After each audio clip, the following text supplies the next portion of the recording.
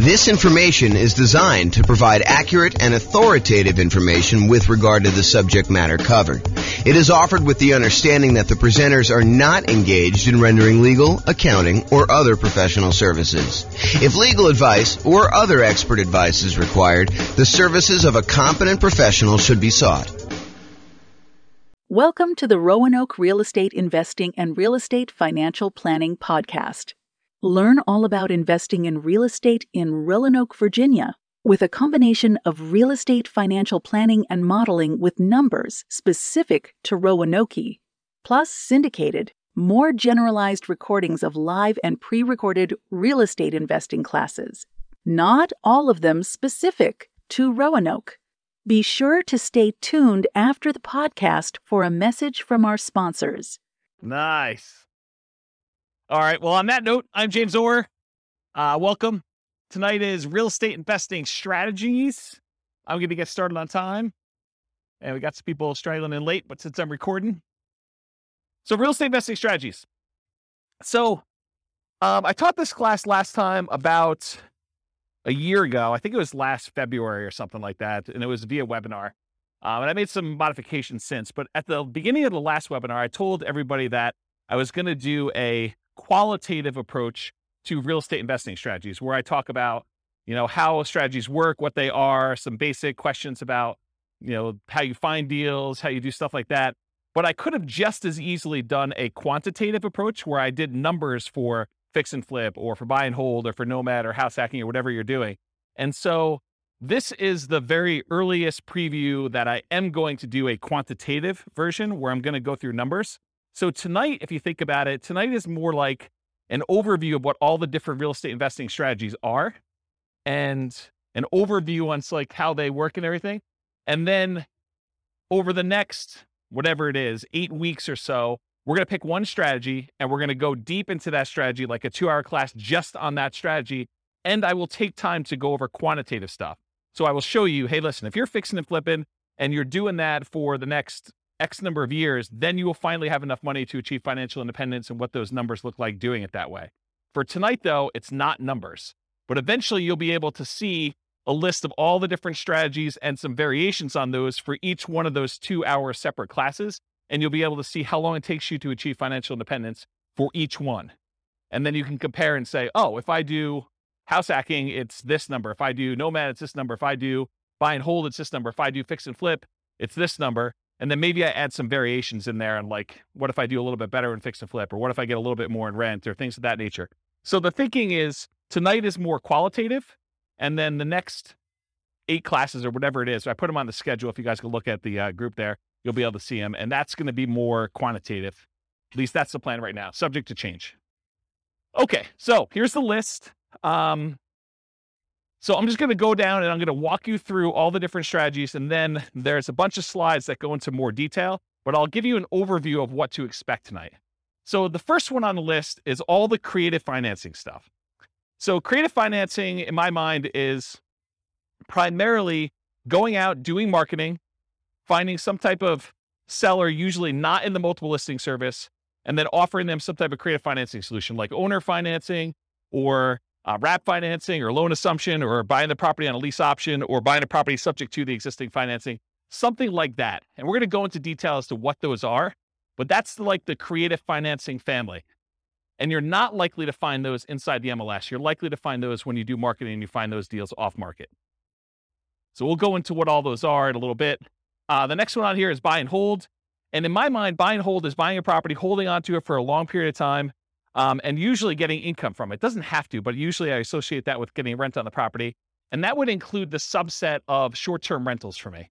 So it's not just buying and holding and leasing to a year-long lease type tenant. It could be buying a property and then converting it to a vacation rental or short-term rental in order to be able to do this.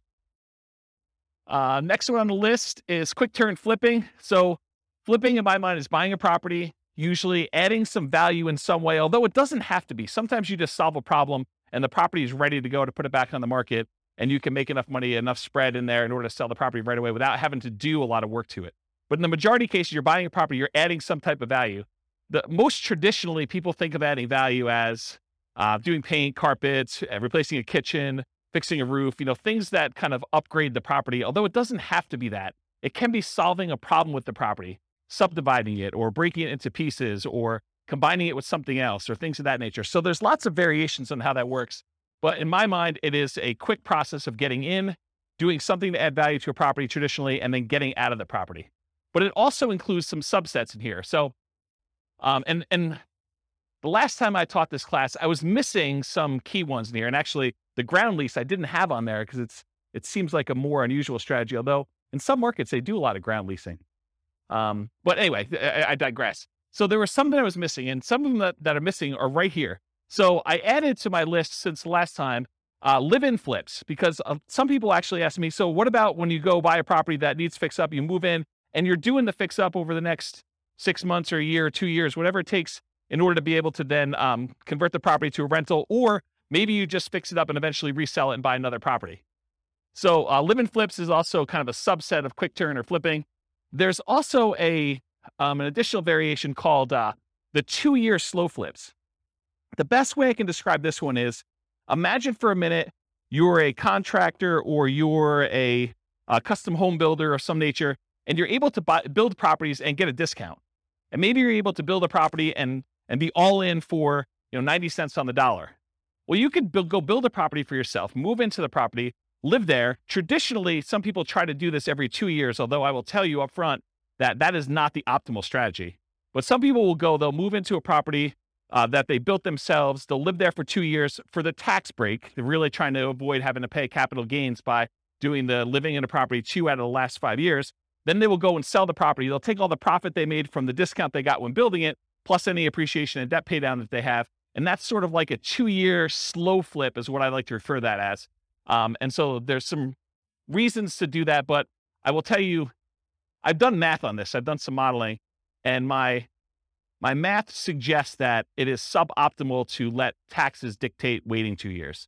That if you really can get a 10% discount on a property, you actually should sell, pay the capital gains tax, and actually move on to the next property, even if it's less than 2 years.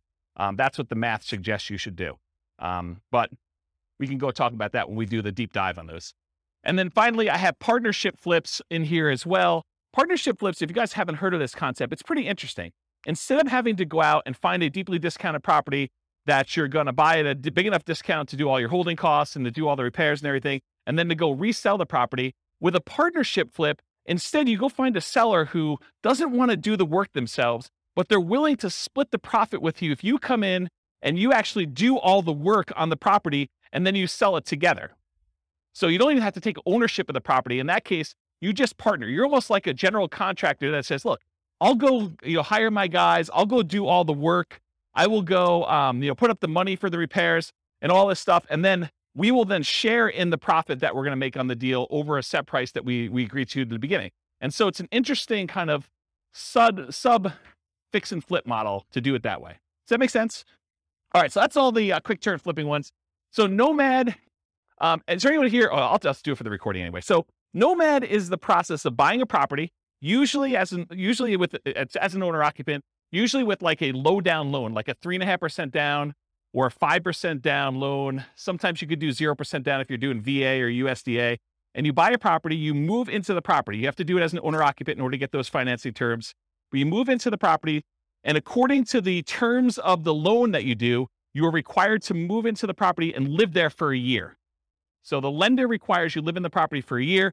Once the year is up, you buy another property, you convert the last one to a rental property, and you acquire a new one that you move into. And so you can acquire, if you think about this, if you had 20% to put down on a property, by doing the Nomad strategy, you could actually buy 4 rentals for the same 20% down payment. So you do 5% down for the first one, 5% down for the second one, 5% down for the third one, 5% down for the fourth one. And now instead of having, whatever the property values are, if it's a $400,000 property, now instead of having one $400,000 rental that you put 20% down on, now you have $1.6 million, 4 times 400 worth of real estate that you have an asset base that's growing. You have 4 rentals that are all growing and going to eventually be paid off and you'll have cash flow on. So that's what the Nomad strategy is. And you could do this. You can repeat this for as many rentals as you want.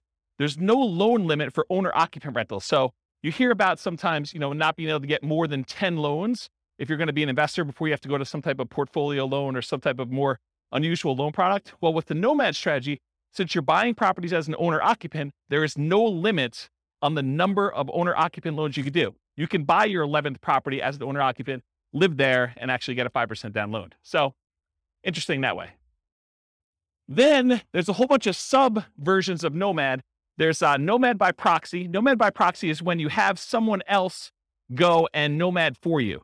And actually, Dwayne kind of is one of the people that was suggesting we teach a class on this. But the idea is, let's say your grandparents want to move into the area because they want to be near your grandkids. Well, if you can convince your parents, the kids' grandparents, to actually Nomad on your behalf, maybe you even provide the down payment. They actually are the ones moving every year, and you're buying a new house. So it doesn't have to be you that moves into the properties. It could be a family member, it could be your kids. You could decide, hey, while you're in college for the next 4 years, you are going to move 4 times. And I'm going to help you with down payment, and I'm going to be a co-signer on the loan, but you're going to be the one living in the property. And so you can actually acquire 4 properties over 4 years without you being the one that moves using the Nomad by proxy strategy. Then you can also do Nomad where you house hack. So you move into a property and maybe you rent out a room, or maybe you buy a duplex for the first one, or a triplex or a fourplex, and you have roommates, or you have like housemates in the units next to you while you do this. And so Nomad with house hacking is combining the Nomad strategy where you're serially buying houses, sequentially buying them 1 a year, with another strategy of like house hacking.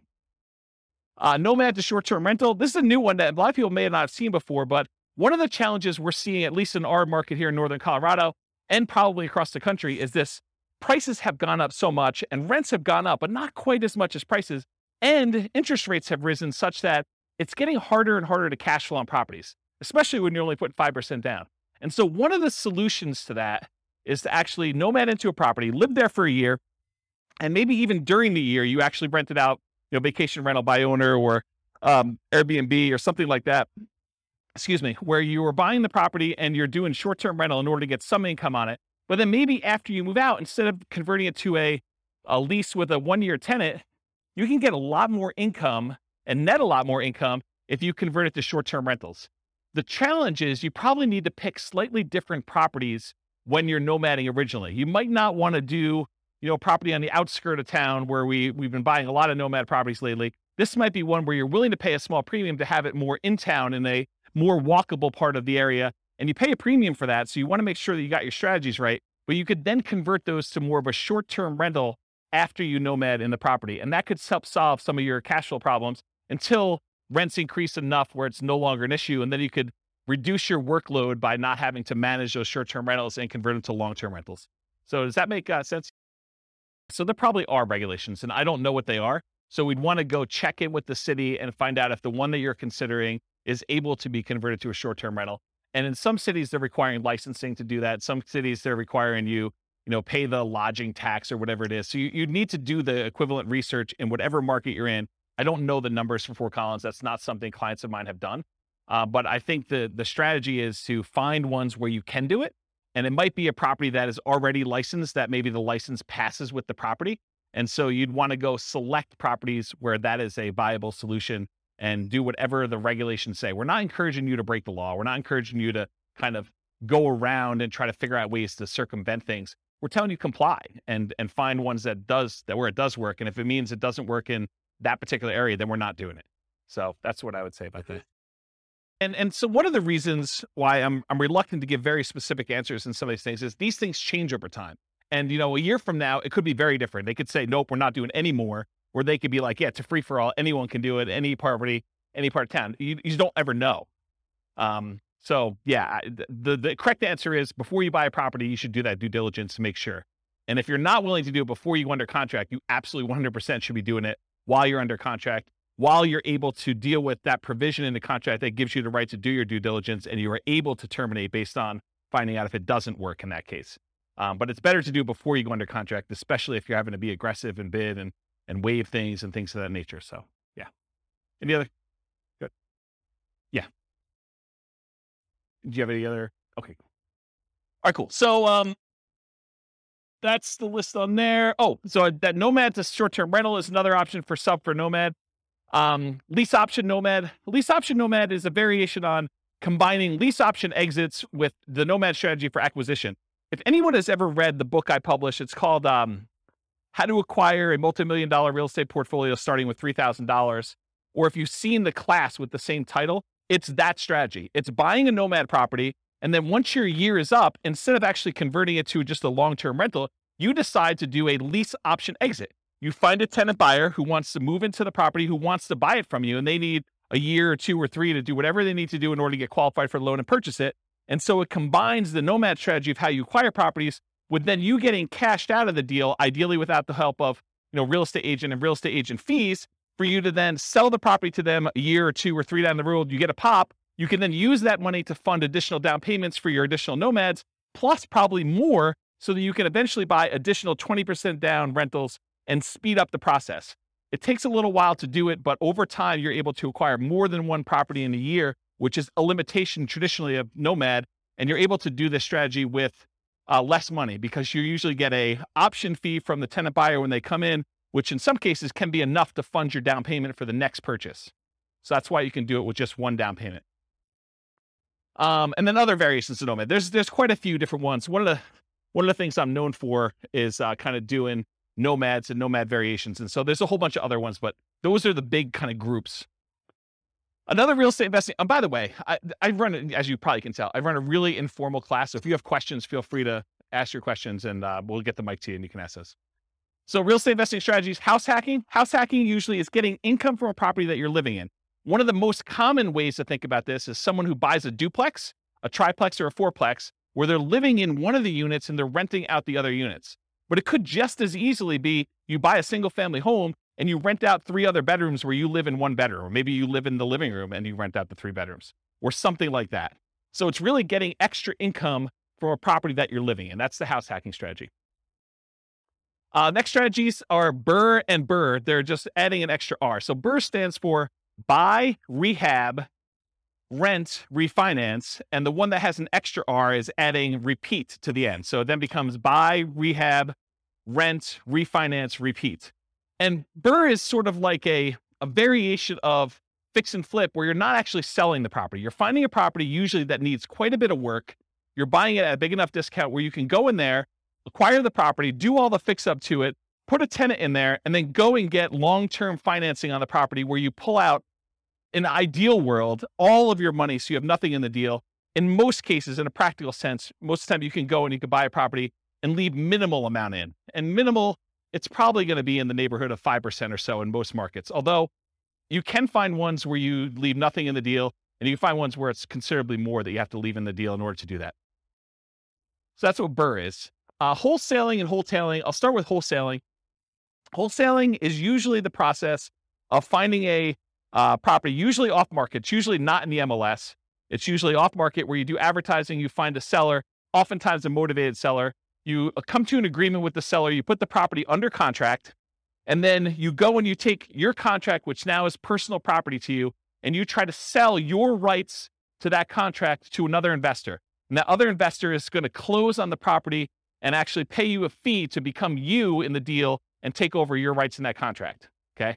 If you think about it, wholesaling is very similar in a lot of ways to what a real estate broker does. So a real estate broker goes out, they have to find a seller who wants to sell a property. They come to an agreement with that seller over what price they want to be able to sell that property for. And then that real estate agent, often with the help of the other real estate agents in the market through the cooperative agreement of the MLS, but a lot of times that real estate agent will go out and they'll try to find a buyer. And then when they sell the property, they get paid a fee. The difference is a real estate wholesaler is actually not representing either party in the transaction. They're acting as a principal, and they're selling their personal rights to the contract to someone else to close on the deal. A real estate broker has obligations to the seller or obligations to the buyer, depending on how their contract is structured. And so they're representing one of the parties in the deal, and they're acting as a middleman, right? They're getting paid a fee to do that. So one of the things I will bring up is if you want to do wholesaling and you're going to go out and you're going to go find a seller, and it's not just any seller, it's a seller that wants to sell a property at a big discount. And then you got to go find a buyer. And it's not just any buyer. It's a buyer who wants to buy an investment property. You know, sometimes at a big discount. Sometimes it's because it needs a lot of work and it can scare a lot of buyers away.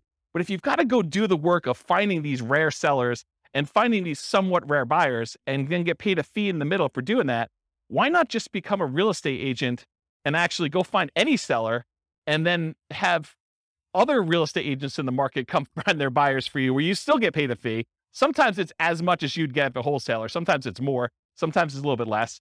But then you don't have to do both sides. You can only do one side. In fact, if you want to just go find all the investors that want deals, you could just represent the buyers finding deals for them. And you don't have to go find the sellers, or you can just find the sellers and do it. So I don't know. You're welcome to wholesale, but I've got some different thoughts on that.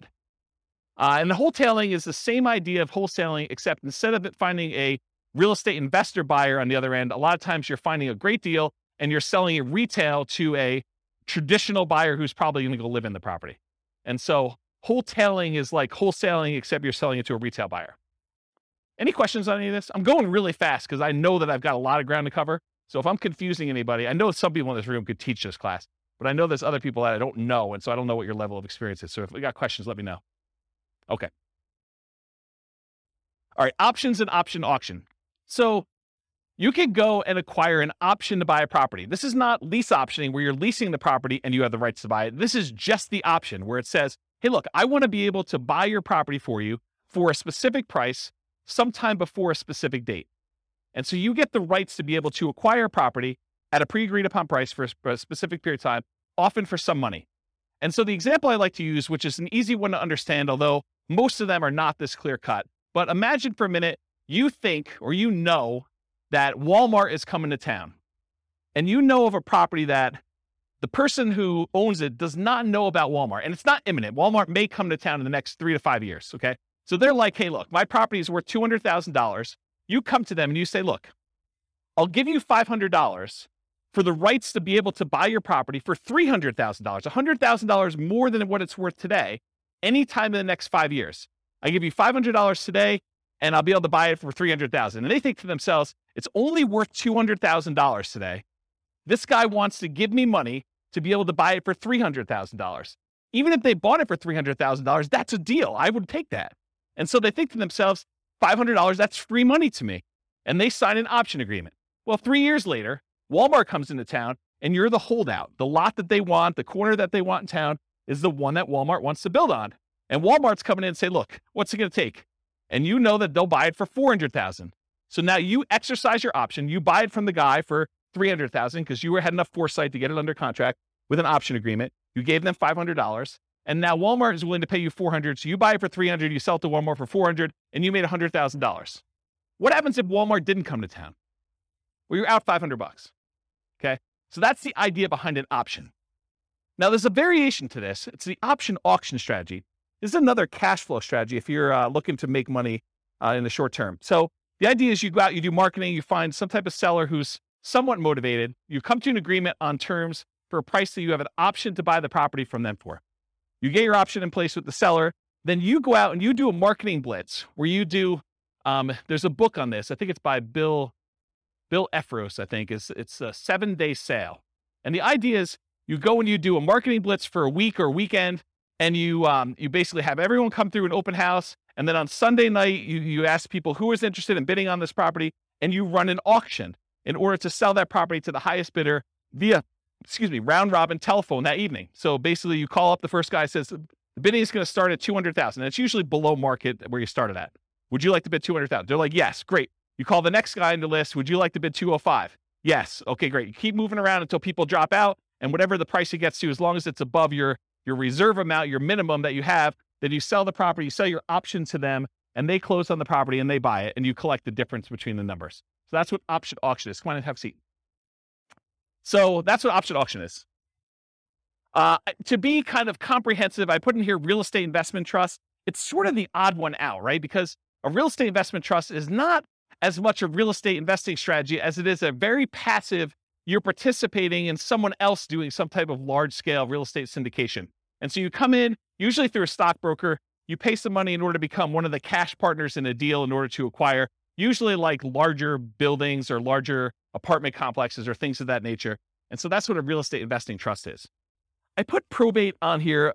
That too is also kind of a weird one because it's not as much a real estate investing strategy as a source of deals. And I wanted to sort of be comprehensive about it because it didn't really fit in with everything else. But you could go to estate attorneys or probate attorneys, and a lot of times they are dealing with the estate and they don't want to have a piece of real estate in the estate. They want liquidity. They want to have the money to distribute to the heirs instead of a piece of property, especially if it's a large portion of net worth and they can't evenly divide it pretty clearly. So a lot of times they'll go and they'll want to sell a property, and you could come in as a real estate investor. And sometimes these properties, because a lot of times it's elderly people that haven't maintained their property appropriately, they need work or updating. And so it sort of can be an option for a fix and flipper or a burr person or someone who wants to, maybe even nomad into it or something like that. But it's more of a source of deals. So you can get the list of people that are in probate. Probate's when someone dies, in case you didn't know. So someone passed away, they go into probate, and their estate needs to get distributed. So that the process of distributing the assets is called probate. So you can go find those deals that way. And then they have to publish that in the paper, so it becomes a public list. So it's a source of places you can market to. Short sales and foreclosures. Again, this is just a source of deals. I mean, short sales is when a seller needs to get the permission from the bank to pay less than what the balance on the mortgage that's due in order to facilitate a sale. So let's say you have a $400,000 property. Someone owes $400,000. In order to be able to sell the property, the bank has to say, hey, I'm willing to accept slightly less than $400,000 in order to get this sold. Otherwise, it's going to go into foreclosure. We saw a lot of these during 2008, 2009, 2010 kind of era. And since then, we haven't seen very many at all. But this may come back, right? It may come back at some point in the future. So really, that's a strategy where you go and they're usually listed inside the multiple listing service because the real estate agent is usually listing it for the seller, and the seller has gotten permission or will get permission from the bank to accept less than what's owed in order to let a sale go through. And so that's a way to get properties that way. And then foreclosures is once the bank has to take ownership of the property back. So they will foreclose on the property in order to get ownership from the seller who is not paying on their mortgage. So now the bank owns the property.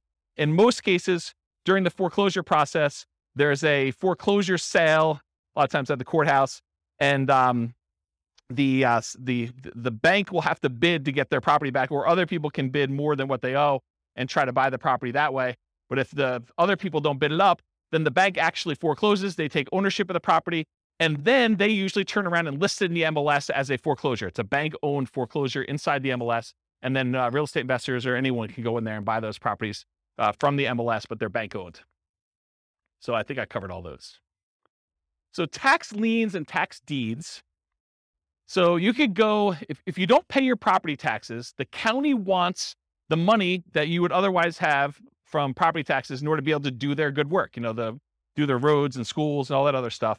So what they often will do is they'll say, hey, if you're an investor, you can come in and you can pay the property taxes on behalf of Johnny Seller or Johnny Homeowner. Johnny Homeowner hasn't paid the property taxes, so you as the investor come in, you pay the taxes on behalf of Johnny Homeowner to the city or the county, and then Johnny Homeowner needs to actually pay you the taxes back plus an interest rate. If they don't pay you that interest for a certain period of time, and it varies depending on county and state, but if they don't pay you that amount of money for a period of time, then you can go and you can actually foreclose on the taxes that you paid because they're lienable. And so that basically you can foreclose on the property and get ownership of the property for fronting the taxes for Johnny. Now, in most cases, Johnny has an escrow statement through the mortgage company, and the mortgage company is going to probably pay those taxes because if you go foreclose on it, it wipes out the mortgage in a lot of cases. And so the mortgage company wants to protect its security interest in the property, and they're going to make it whole and pay the fees on top of that. And they're just going to go ahead and add it to what Johnny owes in some form or another.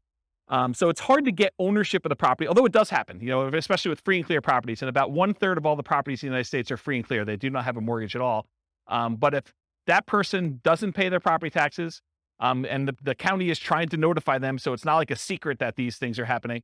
But if you go and you pay that, then you have a chance of getting your money back plus interest or ownership of the property if you foreclose on that property. Does that make sense? And tax deeds, in some counties or states, there are properties where it's already past the period of time where you can foreclose. You could literally go into the tax office, say, what tax liens or tax deeds or stuff that you have on hand, and you can go and say, okay, I want one that is already past the period of time, and I can initiate foreclosure proceedings right away. And so there's a way to do that where you kind of do it. And these have become much more popular. There was a time when this was sort of like a hidden secret for people, but at this point, it's pretty well publicized and pretty well known. Any questions on this? You guys know about all these? Is this like me? Okay, this is like all new information for everybody. Okay, and then finally on my list, partnership/syndication, which I sort of think of in some of the same ways. So when you have a partnership, I like to break down when you do real estate partnerships into 3 roles. There's like the deal maker/syndicator. That's like one role. And that's the person who goes out there, they find the deal, then they're the ones going out and finding the money. They're the ones going out finding the financing, and they're going to oversee the work, and they're going to oversee the project and do it. That's the deal maker syndicator role. Then there's the money partner role. Those are the people that they invest in the deal. They bring the money to the table, but a lot of times they're not doing the work. And then there's the loan partner, someone who is able to go qualify for a loan and pledge their good credit and their assets for making sure the loan gets paid. And so those are the 3 roles. So that's kind of what I'll have to say about partnership syndications for now. Any questions on these before I move on to more detail? Yeah. You want to do the mic? Thanks, Rob. So in today's on? Is it on? So in today's crazy market, Yes. which one of these strategies is usable right now? Yep. And then when the market turns, Mhm. which one of these strategies would be good to implement? Really, really good question. And it depends. So it's more nuanced than that. Part of it depends on what you want to do. Like for me, I'm not looking to generate income. So I can eliminate a whole bunch of the income generating ones right away. I don't want to do the labor of fix and flips. I don't want to go out there and do all that work. I definitely don't want to go do wholesaling, right? So even though those strategies could be good strategies now, which right now, they're probably not because the market's so hot, but they could be good strategies, especially as the market transitions. I'm not willing to do those. So part of it is personal preference and what you're looking to get out of it and what you're looking to do. So that's one of the kind of selection criteria. Like as far as like market dynamics go right now, when you have a fast appreciating market, maybe you have a market where you don't know if it's going to continue to appreciate very rapidly because there's some signs that there's high inflation on the horizon, although the Fed just raised interest rates today, 0.5%. And so maybe that'll curb some inflation and suppress some appreciation that we're seeing. But it's really hard to tell. So when you don't know what a market's going to do, I mean, like strategies like buying an option on a property seem like a pretty good thing because you don't have the downside risk. You have very minimal risk. You paid, whatever it is, $500, $5,000 for the rights to be able to buy a property, but you don't know if that's going to pay off or not. And if the market really, really goes down, then you're sort of protected. You have a known downside for that. And so you have some upside there. So you could do things like regular straight up options on properties. You could do things like lease options where you agree to lease a property for a period of time, a year, 2 years, 3 years, and you have an option to buy it for a set price. And if the market goes down, you just say, I'm choosing not to buy it because I don't know what's going to happen in the market. So that could be a strategy for doing that. If you really think the market's going to go up and you have a very long-term horizon, I think buy and hold and nomad and all those long-term wealth building strategies, those are still great. And even with interest rates where they are, what's great about interest rates, and we've been in such a low interest rate environment for so long that my thoughts are you lock in an interest rate, and even though you think to yourself, 5%, that's probably what you're going to get, maybe 5.5 or so on a investor loan right now, that seems really high to what it was 6 months ago or a year ago, or whatever it is. But realize what's interesting about interest rates is if interest rates go down in the next year, 2, 3, or 4, or 5, you can always ratchet them down. But as long as you get a 30-year fixed rate loan, you can't go up, right? Unless you're getting an adjustable rate mortgage, which I don't know. I mean, you don't really want to be chasing that thing and have that extra risk exposure out there. Although some people would probably choose to do that if they have deep pockets and they can do that. So it's a much more nuanced question that I don't know if I want to give you like a very specific answer. These are the 3 that you do now, especially since this could be recorded and listened to 5 years from now. But you need to sort of think about, and that's what I'll probably do in the subsequent classes. I'll say, these are good strategies in these types of markets so that you can then go look back and say, oh, I'm in this market. This is what I should be doing, or this is what I shouldn't be doing, or I have very low risk tolerance. I want to do these strategies, or I need cash, so it doesn't matter. I'm going to be doing flips or option auction or whatever else you're going to do for money today, wholesaling, things like that. So I don't know, is that sort of, did I avoid your question tactfully enough where you felt like you got something, but like I didn't actually answer it? Did I do a good job at that? That's good. He's working. Looking at other investors, they say, oh, in this kind of market, you want to, it's like conserving or I don't think this is a conserving cash time. I think in periods of high inflation, anyone who's holding cash is losing ground. Yeah, I think buying assets that go up in value, I think those are things. I think the tricky part is a lot of times we can't, at least in our current market in Northern Colorado, at our current interest rates, current prices, current rents, it's hard to make properties cash flow. And so I think that's the challenge for folks. If you're trying to acquire for cash flow, it's tricky right now. It's tricky to do. And so what do? Do you put more down? Do you just kind of consider the negative cash flow as part of your down payment? What's the strategy there? And that's a personal preference thing. I don't think you could tell somebody you always do this. So that's how I would kind of answer that question. Yes, sufficiently vague. Yeah, absolutely. Perfect. Yep. Yeah. All right. You know, James, what I've noticed is a trend that's happening right now is that a lot of us, when we were doing lease options, owner carry, owner financing, that kind of stuff. Right now? We just can't do them right now because the seller really has options, which is sell. Oh, right now. The market's so hot that a seller can basically put it on the market and get above thing. But we're entering a golden age, because the golden age that's coming is all of these really low interest rates, all the options like lease option, wrap financing, subject to, that's coming. We need a softening of the market where now this becomes an option for sellers. Our solutions become options. Is that where you're going with that? Yeah. So what I've seen is a pivot where a lot of people have moved over to master leases in particular, where they're going in on a master lease and attaching it to it. They're creating a performance lease so that no risk at all, essentially being a property manager and keeping 10%. But they're also attaching a right of first refusal and or an option to purchase it in the thing. So I'm seeing a lot of that. And those are exactly the same people who were doing a lot of lease options before. But it's just kind of interesting. They're trying to position themselves for that golden age, which is coming in 2 years' time, right? Yeah, I don't know if it's 2 years, but yes, I think we're coming into a period where, for the last, whatever it's been, 3 years, 4 years, we've seen these extremely low interest rates. And so at some point in the future, the market shifts and sellers start to struggle with being able to sell their properties. Maybe there's a glut of properties that are for sale and not enough buyers. And now investors come in and they add liquidity to the market historically. And so now you could come in and you could find sellers that are in situations where a offer to buy a property subject to, or a wrap financing, or a lease with an option, those become attractive to certain sellers at certain periods of time. And so now you can come in and you could take advantage of the really low interest rates we saw historically last few years, a few years in the future. But that's not here yet, right? And so we're sort of like waiting for a period where the market has shifted enough and you could take advantage of different strategies at different times. So I don't know. That's where I am with that. Hopefully that's helpful. Yep. Yeah. But like, what would I recommend for clients? I would recommend they look at whatever strategy makes sense for their particular situation. And I think for a lot of folks, Nomad still is the best strategy. It takes very little down payment. It takes relatively small amount of time.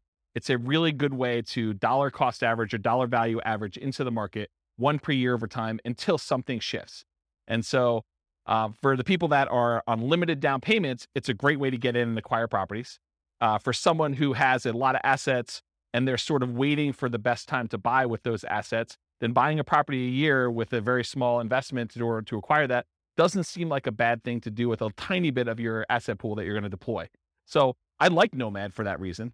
If you're trying to like, hey, I've got $1 million or $2 million or $5 million and I need to place it because I don't like the risks of the stock market right now or whatever else I've got, and I got to put it into real estate, it's a tricky time because it's hard to produce cash flow unless you put a lot more down. You're buying properties all cash or you're putting 25, 30, 35% down, at least in our market. In other markets may be different, right?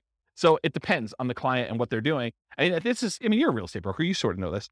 The thinking is you have to go to the client and find out what they're trying to accomplish and say, these are the options that you can do based on what you're trying to accomplish. This one's not amazing right now, but where else can you do better than, and you tell them what the numbers are for that deal at that time in the market right then, right? So we run numbers with Nomad right now. Cash flow is really negative, right? When you kind of do it in our marketplace, but you look at the overall return. Can you beat this? And where can you beat it? Long term. Not even long term. You say in the next year, this is what we expect this Nomad property to do. It's, negative X in cash flow. It's positive X in depreciation. It's, positive X in appreciation and positive X in a down payment. Overall, it's net, whatever, positive or negative. In most cases, it's still going to be net positive, right? It's still going to be a positive return, even with really negative cash flow. So you look at that and you say, can you beat this return somewhere else? Otherwise, let's do one Nomad property. You got to wait a year anyway before you can do the next one. There's no pressure. We can just, if the market changes and we have to shift, not a big deal. You have a property. You could live in it. You could sell it. You convert it to a rental. You could do short-term rental, whatever you want to do with it. Now you've got one asset. Then we decide, we go out 9 months into the future and you reevaluate the kind of playing field at that point. You say, okay, I've got this amount of down payment. This is what the market looks like. This is what interest rates are. This is what rents are. This is what prices are. What can we do? And so I think you then look and you make decisions. Unless somebody has a lot of money and they're trying to deploy it right away, that's the big risk of what do you do with all of it? Do you space it out? Do you make one big investment and try to acquire a whole bunch of properties? Are you trying to buy some big multifamily, which is hard to do in our marketplace, and cap rates are kind of wacky right now to begin with? I think so. I think they're slowing down because it's hard to even get deals. The last 6 months in our marketplace, probably longer than that, but the last 6 months in our marketplace, we've seen people bidding on properties where there were 20 offers. And it's hard to do 5% down for Nomad and make up 10% additional in price as a down payment. Now you're at 15% down, right? I'm rounding, but it's more than the 5% down. So it's hard to do that in this marketplace. If we see some slowing down where it's more reasonable, where you have 1 or 2 offers on a property, or you're buying new construction where there's not a bidding war or something like that, that's a much more reasonable thing for a Nomad to do, come in and do it, even with the negative cash flow in a lot of cases. So there was a class we did, it might have been one of the last classes I did before I kind of stopped doing classes. It was called, Is Nomad Dead? And that was a discussion about this, because there was a class where it was a discussion about, when I first started teaching Nomad, it was whatever it was, $250,000 properties. And now properties, the same properties in the same neighborhood that my clients were buying for $250 were now like $420 or something like that. So, and the rents hadn't gone up that much. They'd gone up, but not quite that much. So like we ran the numbers of like then versus today. And I showed them the difference of what it was like buying Nomad in the golden age, which it really wasn't a golden age. It was just whatever the market was at the time. And then what it was then. And I said, okay, so here are the numbers back then. Yeah, they're not as good as they are today, but can you beat this somewhere else? If so, go do that, right? Like I don't have any preference. But if you can't beat that, this seems like a good thing to invest in. And then you can go and make a decision. And I think that's a good way to look at it all the time. Every time you make a decision about Nomad, you're like, okay, this is what it looks like if I could buy today. Should I do that? Or can I do something else? Can I go buy Dogecoin, or can I go buy GameStop, or go buy Twitter, or that, Activision Blizzard, with their acquisition or whatever they're doing. Some of this like opportunity where you think, okay, well, I could do better than Nomad. Well, then do that. Okay. Which I think maybe just put it on. I don't even think you could decide that, right? That's your choice. But I don't think that's something I would recommend. And there is a number at which someone's like, I can't swallow X dollars negative money. Good discussion. All right. We go over. It's all you though. Okay, here we go. Because that was slide 1 of like 100. All right, here we go. So I wanted to start this early, but I wanted to give you the like content of the class first before we got here. So get rich quick versus get rich slow. In general, if you're thinking about, okay, I want to get involved in investing in real estate, there's a need for you to put food on the table, to put gas in the car, to kind of pay for health insurance, whatever you're doing. So you need money to live on. So you need a way to generate income to live on while you build wealth in some form or another. If you have enough assets to acquire properties to generate that income, that's great. Most folks do not, though. They're not coming in with $5 million that they can deploy and buy a whole bunch of rentals and generate cash flow to live on if they're going to do that. So that means you need either one of 2 options. You either need to get a job that provides income to live on, and maybe take some of the capital from that job and deploy it into real estate to then use the real estate to build wealth over time. Or you need to become a real estate entrepreneur and generate income through entrepreneurial activities in the real estate industry. This is essentially starting a real estate business, doing the strategies that are most likely to generate very short-term money, which is really just a job in the real estate field. So jobs in the real estate field look a lot like wholesaling, fix and flip, real estate brokerage, things like that generate like money that you could put food on the table in a very reasonable amount of time. Okay. So those are like the equivalent of getting a job. So if you're like, I have a job and I could provide food to live on. Now I'm going to use some of that money to go buy Nomad or Burr or, a property to live in or buy and hold or whatever we're doing here. Or you get a real estate entrepreneurial job and you either use that money to live on and take some of it to reinvest, just like you would from a job. And then you get to kind of cherry pick your deals off the top in some of those kind of positions to do that. Does that make sense? Okay. Then, with all this stuff being said, invest for more passive cash flow and wealth building. So remember, the idea for a lot of folks is to achieve financial independence where their assets are providing enough income where they can support them in the lifestyle that they desire. And one of the ways to get there is cash flow from real estate or money invested in some type of asset, stocks or bonds or something else that is throwing off, some capital growth and or dividends or some type of money coming out there. And a lot of times the asset base, you're using some type of like 4% rule or 3% safe withdrawal rate or something like that in order to generate some money from that or the money from the real estate. And I'll throw it in there just to be complete, or passive income from like Social Security, annuities, or pension. So those are really the three sources of money for achieving financial independence. Any questions on this? No way I'm getting through this 2 hours. Okay. So real estate investing strategy. So tonight I'm going to primarily talk about, which is on the next slide, but the entry, the holding period, and the exit period. Because remember, real estate investing strategies, what is a strategy? It's a unique combination of how you get into the deal, how you hold the deal, and how you get out of the deal. That's sort of what the definition of a strategy is. And so in this case, tonight, I'm going to talk about entry, different ways to finance acquiring properties, different ways that you can acquire properties through different channels, holding period, whether it's an active or passive investment, the duration of your hold, if you're wholesaling, you're kind of just flipping your contract, if you're doing a flip and it's 3 to 6 months, or if you're doing like buy and hold forever or nomading or something like that. And then exiting, your exit financing, how you're getting out of the deal, how someone's going to cash you out, and then the channel for exiting, how you're going to exit the property or get rid of the deal. And so those are the ones I'm primarily going to talk about. For the sake of time and breath, we'll focus primarily on those. I'm not going to talk about all these secondary categorizations. I started putting together a database of all the strategies and then classifying them to a whole bunch of different criteria. And I'll just quickly run through this criteria, but that's really what it is. And a lot of the secondary criteria is what we're going to cover when we do the individual classes. So I'll do a whole class on just buy and hold. I'll do a whole class on fix and flip. I'll do a whole class on nomad. And then I'll cover a lot of these secondary ones. So how much money is really required for them? What's the credit score required? What's the investing style? Are you an investor where you're actually deploying money and expecting to get a return? Or are you an entrepreneur where you're actually doing work in order to generate money through work? What's the stability? Is it passively stable or is it actively stable? Do you have a balloon on a property, which is more of an active stability? If you leave that thing alone, it could blow up on you. Where passive stability is, if you don't do anything, it's sort of safe. It just kind of hums along and does its own thing. How scalable is it? Is this something that is going to be really hard for you to scale up and do bigger size? Or is this something that is super easy to scale? What skills are required? This reminds me, the skills. One of the things I started doing when I was making this database of real estate investing strategies is I was going to make a list of, and you tell me if this is a good idea. This is why I want to do these live.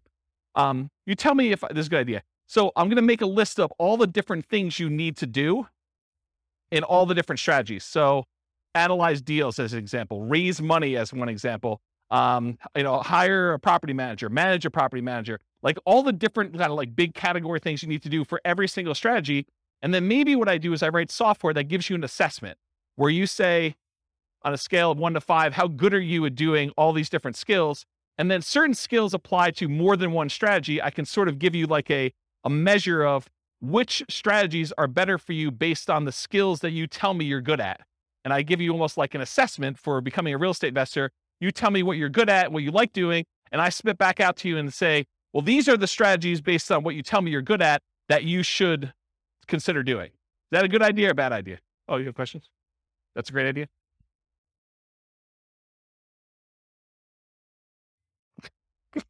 You can't wait to talk. No, I think it's good. I Okay. think you also, though, have to put in there, what is their risk tolerance for those That's probably things, another one. right? That's probably another like asset assessment kind of question, right? Right. Yeah, like how much money are you willing to risk? How well do you sleep at night knowing that things can go bad? What's your variance tolerance? Yeah, things like that. Yep. Good point. So skills required, sales, analysis, property management as some examples. What's your risk exposure rating? Like how risky is the strategy overall? What's your profit timing? Is it cash now, cash flow, wealth building? What kind of subgroups you would direct market to? Probate being an example, high equity being another example, low equity being another example. What are the best markets? I think this is to your question more up, like where you're talking about, is this a soft market strategy? Is this a hot market strategy? Availability, like, are these like really rare deals? Are you very likely to not find any? Or is this like something you can go out and you can buy today? And then can you invest using retirement accounts? Kind of another one on there. So those are like my secondary criteria. We're not going to talk a lot about those tonight. It's primarily going to be this primary categorization. All right. So here's a visual. There's no way I'm going to get through this. Here's a visual of the three different things. So the entry, the holding period, and the exit. The channel and financing for both the entry and the exit, and then the holding period, whether it's active or passive, and the duration for that. Okay. Gonna be great.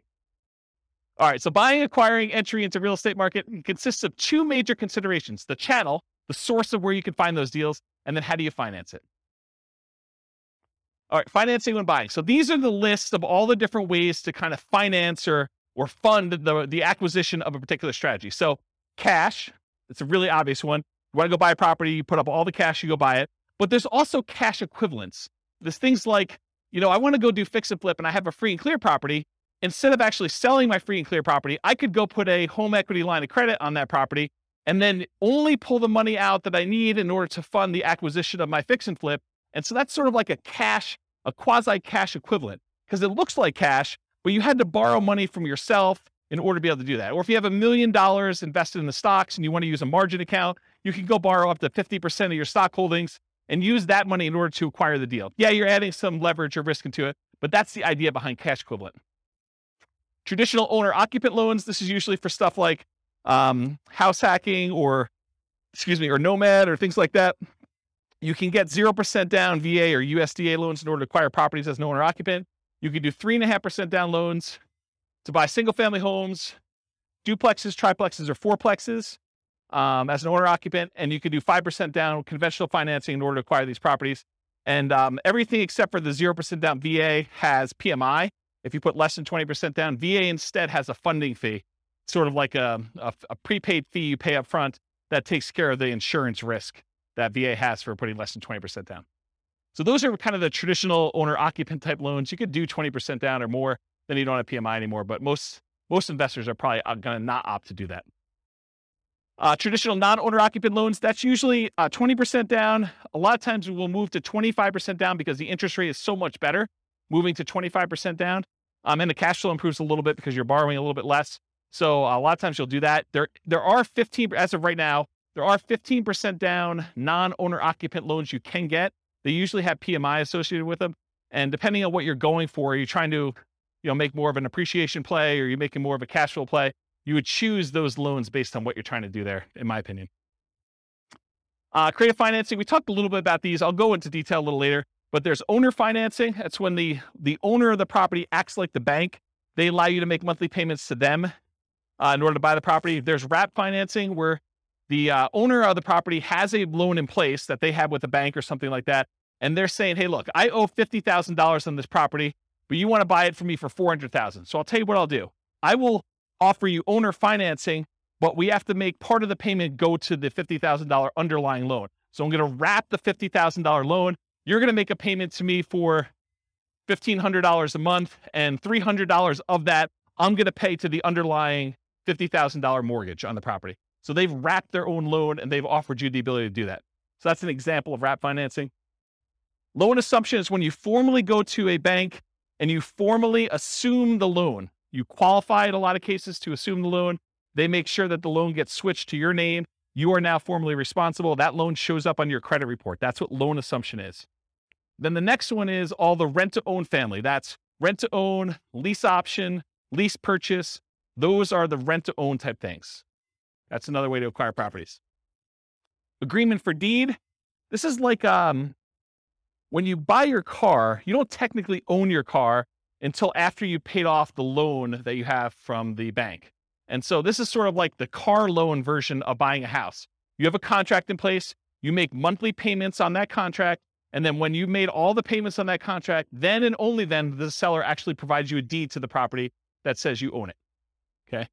And then subject to. Subject to is where you actually transfer, the seller deeds you the property. You now are the owner of the property because deed signifies ownership. So the seller deeds you the property, but you do not pay off the mortgage. You just start sending in payments to the bank on that underlying mortgage. You do not go to the lender and say, I would like to formally assume that loan. You basically just say, seller has deeded me the property. I'm making payments on the seller's old mortgage, and you're not paying it off until it's paid off through its normal payment process or you sell it. Okay? So that's the difference between subject to and loan assumption. You can partner on a deal. The partner can do any of these, right? They can go get cash. They can do traditional non-owner occupied financing, or maybe they do something else. No financing required. So in some cases, like when you're wholesaling, you may not need financing. You're actually getting a property under contract and you're selling the rights to your contract. So you may not need financing on it at all. Hard money. A lot of times if you're buying a fix and flip property, you will go get a professional lender who's used to lending on properties that need fix up. And a lot of times they'll do, 70% loan to value or 80% loan to value, or 65% loan to value. A lot of times there'll be points. Well, a point is percentage of the loan amount that you're taking that you pay as a fee up front in order to get the loan. And then there's an interest rate, usually 8, 9, 10, 12, 15, 20%, depending on what the interest rate at the time is and how good you are negotiating and their programs and things of that nature. So that's what hard money is. There's also a version of hard money where if you're wholesaling a deal and for some reason you're unable or unwilling to assign your contract to someone else, you can go and say, I want transactional funding. It's also called dough for a day, where you go to the title company and there's a lender that provides you money in order to close on your deal. And then the very next day you pay it off, or later that afternoon, you pay it off and sell it to someone else. And so you need money, but it's only for like a really short period of time. Transactional funding is the name of that, or dough for a day. Private money. Private money is when you get like Aunt Sally to loan you money. This is not a professional lender. It's not like you're going to go and market to find private lenders. If you're marketing to find private lenders, you're really looking for more hard money lenders. This is sort of like, I go to my grandmother and I'm talking to her at Thanksgiving dinner and I say, so grandma, what are you doing? She's like, doing good. I've got all my money invested in, CDs and I'm earning 1%. You're like, yeah, I'm doing all this house flipping and I'm paying my hard money guy 10%. And she's like, 10%? That's crazy. I would love to even earn 5%. You say, well, grandma, I would be willing to pay you 5% if you loan me the money instead of you keeping it in CDs at 1%. And now you've got a private loan from grandma. Okay, that's how that works. None required. I guess I have that on there twice. Note to self, remove that. Utilize existing seller's ownership. This is like an example with the partnership flip, where you're going and you're partnering with the seller, and then you're coming in, you're going to provide all the repairs and do all the work and bring in the contractors and do that, and then you're going to split the profit. Well, you don't really need financing for that. You're utilizing that the seller already owns the property. Maybe they've got a mortgage on it. They're just going to keep making their mortgage payment, but you don't have to come in with new financing in that case. And then private mortgage insurance, that's needed whenever you put less than 20% down on a property. There'll be private mortgage insurance involved, with the exception of VA loans, which have that funding fee instead. Or grandma. Grandma doesn't have PMI. Any questions on financing? Sweet. Channels when buying. You'll notice, I'll point it out if you don't, that there's an alligator behind this thing. And the alligator is for a reason. Finding deals is like looking for an alligator in a lot of ways. And I'll explain what I mean. If you wanted to find an alligator, you could, in theory, go down into the sewers of New York City, and it's possible someone recently flushed an alligator down there, and you could stumble upon an alligator and find one. That is definitely a possibility, right? But if you really want to find alligators, you're probably going to Florida. And if you really, really want to find alligators, you're probably going to the Everglades, okay? The same thing is with deals. Could you find a subject to deal, a deal where the seller is willing to deed you the property and you just start making payments on their mortgage? Could you find a subject to deal in the MLS? Could you find an alligator in the sewers of New York City? Yes, it's possible. But if you really want to find a subject to deal, you probably want to go find some type of for sale by owner. And probably, if you really want to do it, and that's like the Florida equivalent, you probably want to actually go and find a for sale by owner that's not already marketing their property and doing the advertising themselves and looking for more of like a retail buyer. You probably want to do some type of marketing to uncover some type of motivated seller of some sort, and then find it where subject to actually makes sense and it's a deal for them. Does that make sense? Do you understand why I use the alligator analogy? Okay. All right, so where can you find deals? You can find them inside the MLS, including, which some people don't believe, you find foreclosures inside the MLS, because that's where banks list them after they've taken them back as foreclosures. You could also find short sales. Short sales are when the seller, where the lender accepts less than what is owed in order to facilitate a sale, and those show up in the MLS. Then you have the whole for sale by owner group. there's actively marketed for sale by owners. This is when a for sale by owner puts a sign in their yard, they put up their ad on Craigslist, they put up their ad on Zillow, and all those other places, and they are trying to actively sell their properties themselves. That's an actively marketed for sale by owner. But then you also have hidden for sale by owners. These are properties that are for sale by the owner. There's no agent involved, but you find these through marketing, sending out direct mail, putting up ads on Google or whatever else you're doing, and making a website, doing networking, telling people, hey, listen, if you ever want to sell your house, or you know someone who wants to sell, I'm a buyer, I'm an investor, I'm looking for properties that I can do work on and flip, or whatever you're looking for. So through marketing and networking are the two ways to find non-actively marketed for sale by owners. You can also find deals from wholesalers. So wholesalers are out there usually doing these stuff, hidden for sale by owner stuff, marketing and networking in order to find deals. That's primarily where wholesalers find deals. And so the wholesalers can be the source of those deals. They become the middleman. They almost become like a subset of the multiple listing service, except they're a one-person MLS. They find their own deals, they put them under contract, and then they're trying to sell their contract to someone else. Tax lien or tax lien sales. Auctions. So when a property is delinquent enough, the bank will start the foreclosure process, and then they will have an auction to bid on basically what they owe on the property or what someone else is willing to bid in order to buy the property. And so there's foreclosure auctions. There's also IRS and other government auctions, like a DEA auction. So if a house gets seized for, I don't know, before it was, growing weed, I mean, you could have your house seized. I mean, until it federally becomes legal, technically could be seized by the DEA for that. Or you don't pay your taxes and the IRS decides to seize your property and they offer it on auction. So you could do those types of auctions in order to find some properties. But, I remember before I was telling you about like how accessible are deals, like what's the commonality, how available are they? It's a relatively small list, right? I mean, it's not like you've got MLS size number of properties going through the IRS sales or DEA sales, right? Make sense? Russian yachts. There's a whole bunch of Russian yachts for sale right now. Stockbrokers, you can use those to acquire REITs, real estate investment trusts.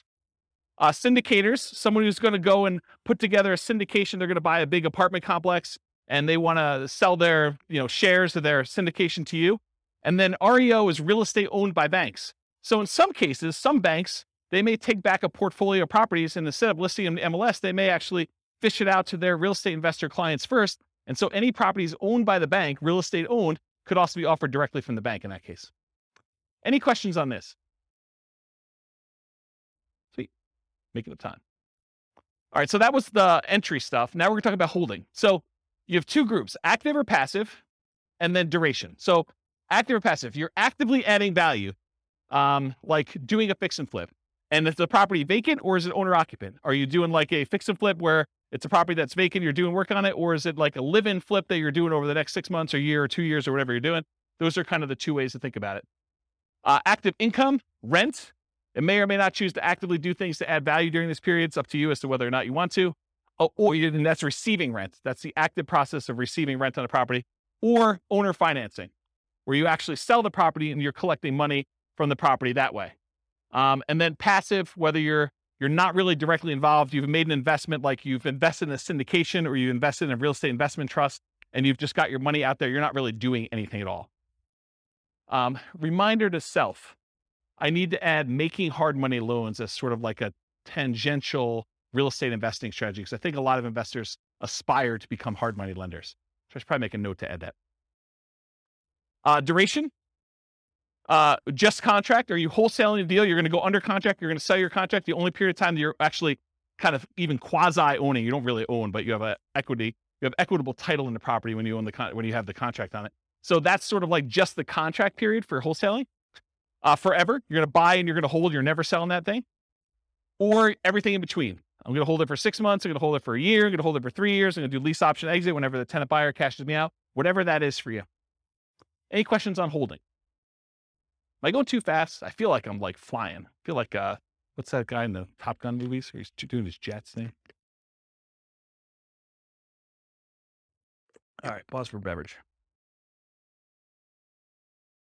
Not a lot of notes, huh? Nothing I told you is new, huh? All right, financing when selling. Traditional financing, you'll notice there's some on here that are like, that were in the other one that are not out when you sell because you're not really using those. Although it's possible, I guess someone could come in and do, private loan or whatever it is. Yeah. So traditional financing when selling, cash, it looks like cash to you. That's what my cash note is. So if someone comes in with a loan, it doesn't matter if they got a traditional loan. The title company is going to give you a check. It's going to look like cash.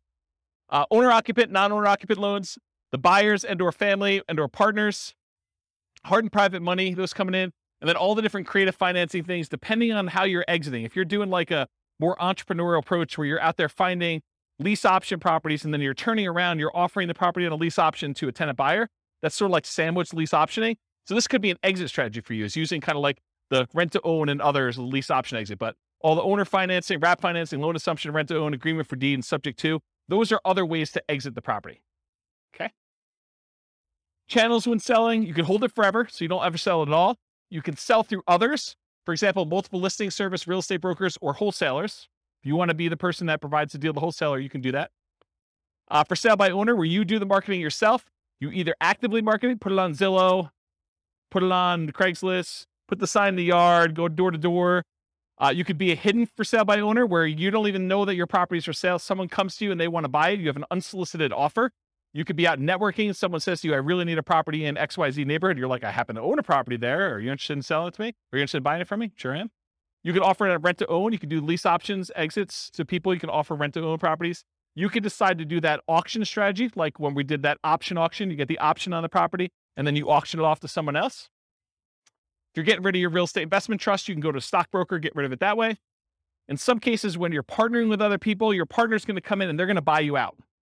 They're going to say, you're like, I want to get out of the deal, or they're going to tell you you are getting out of the deal, and the partner's going to come in and buy you out in that way.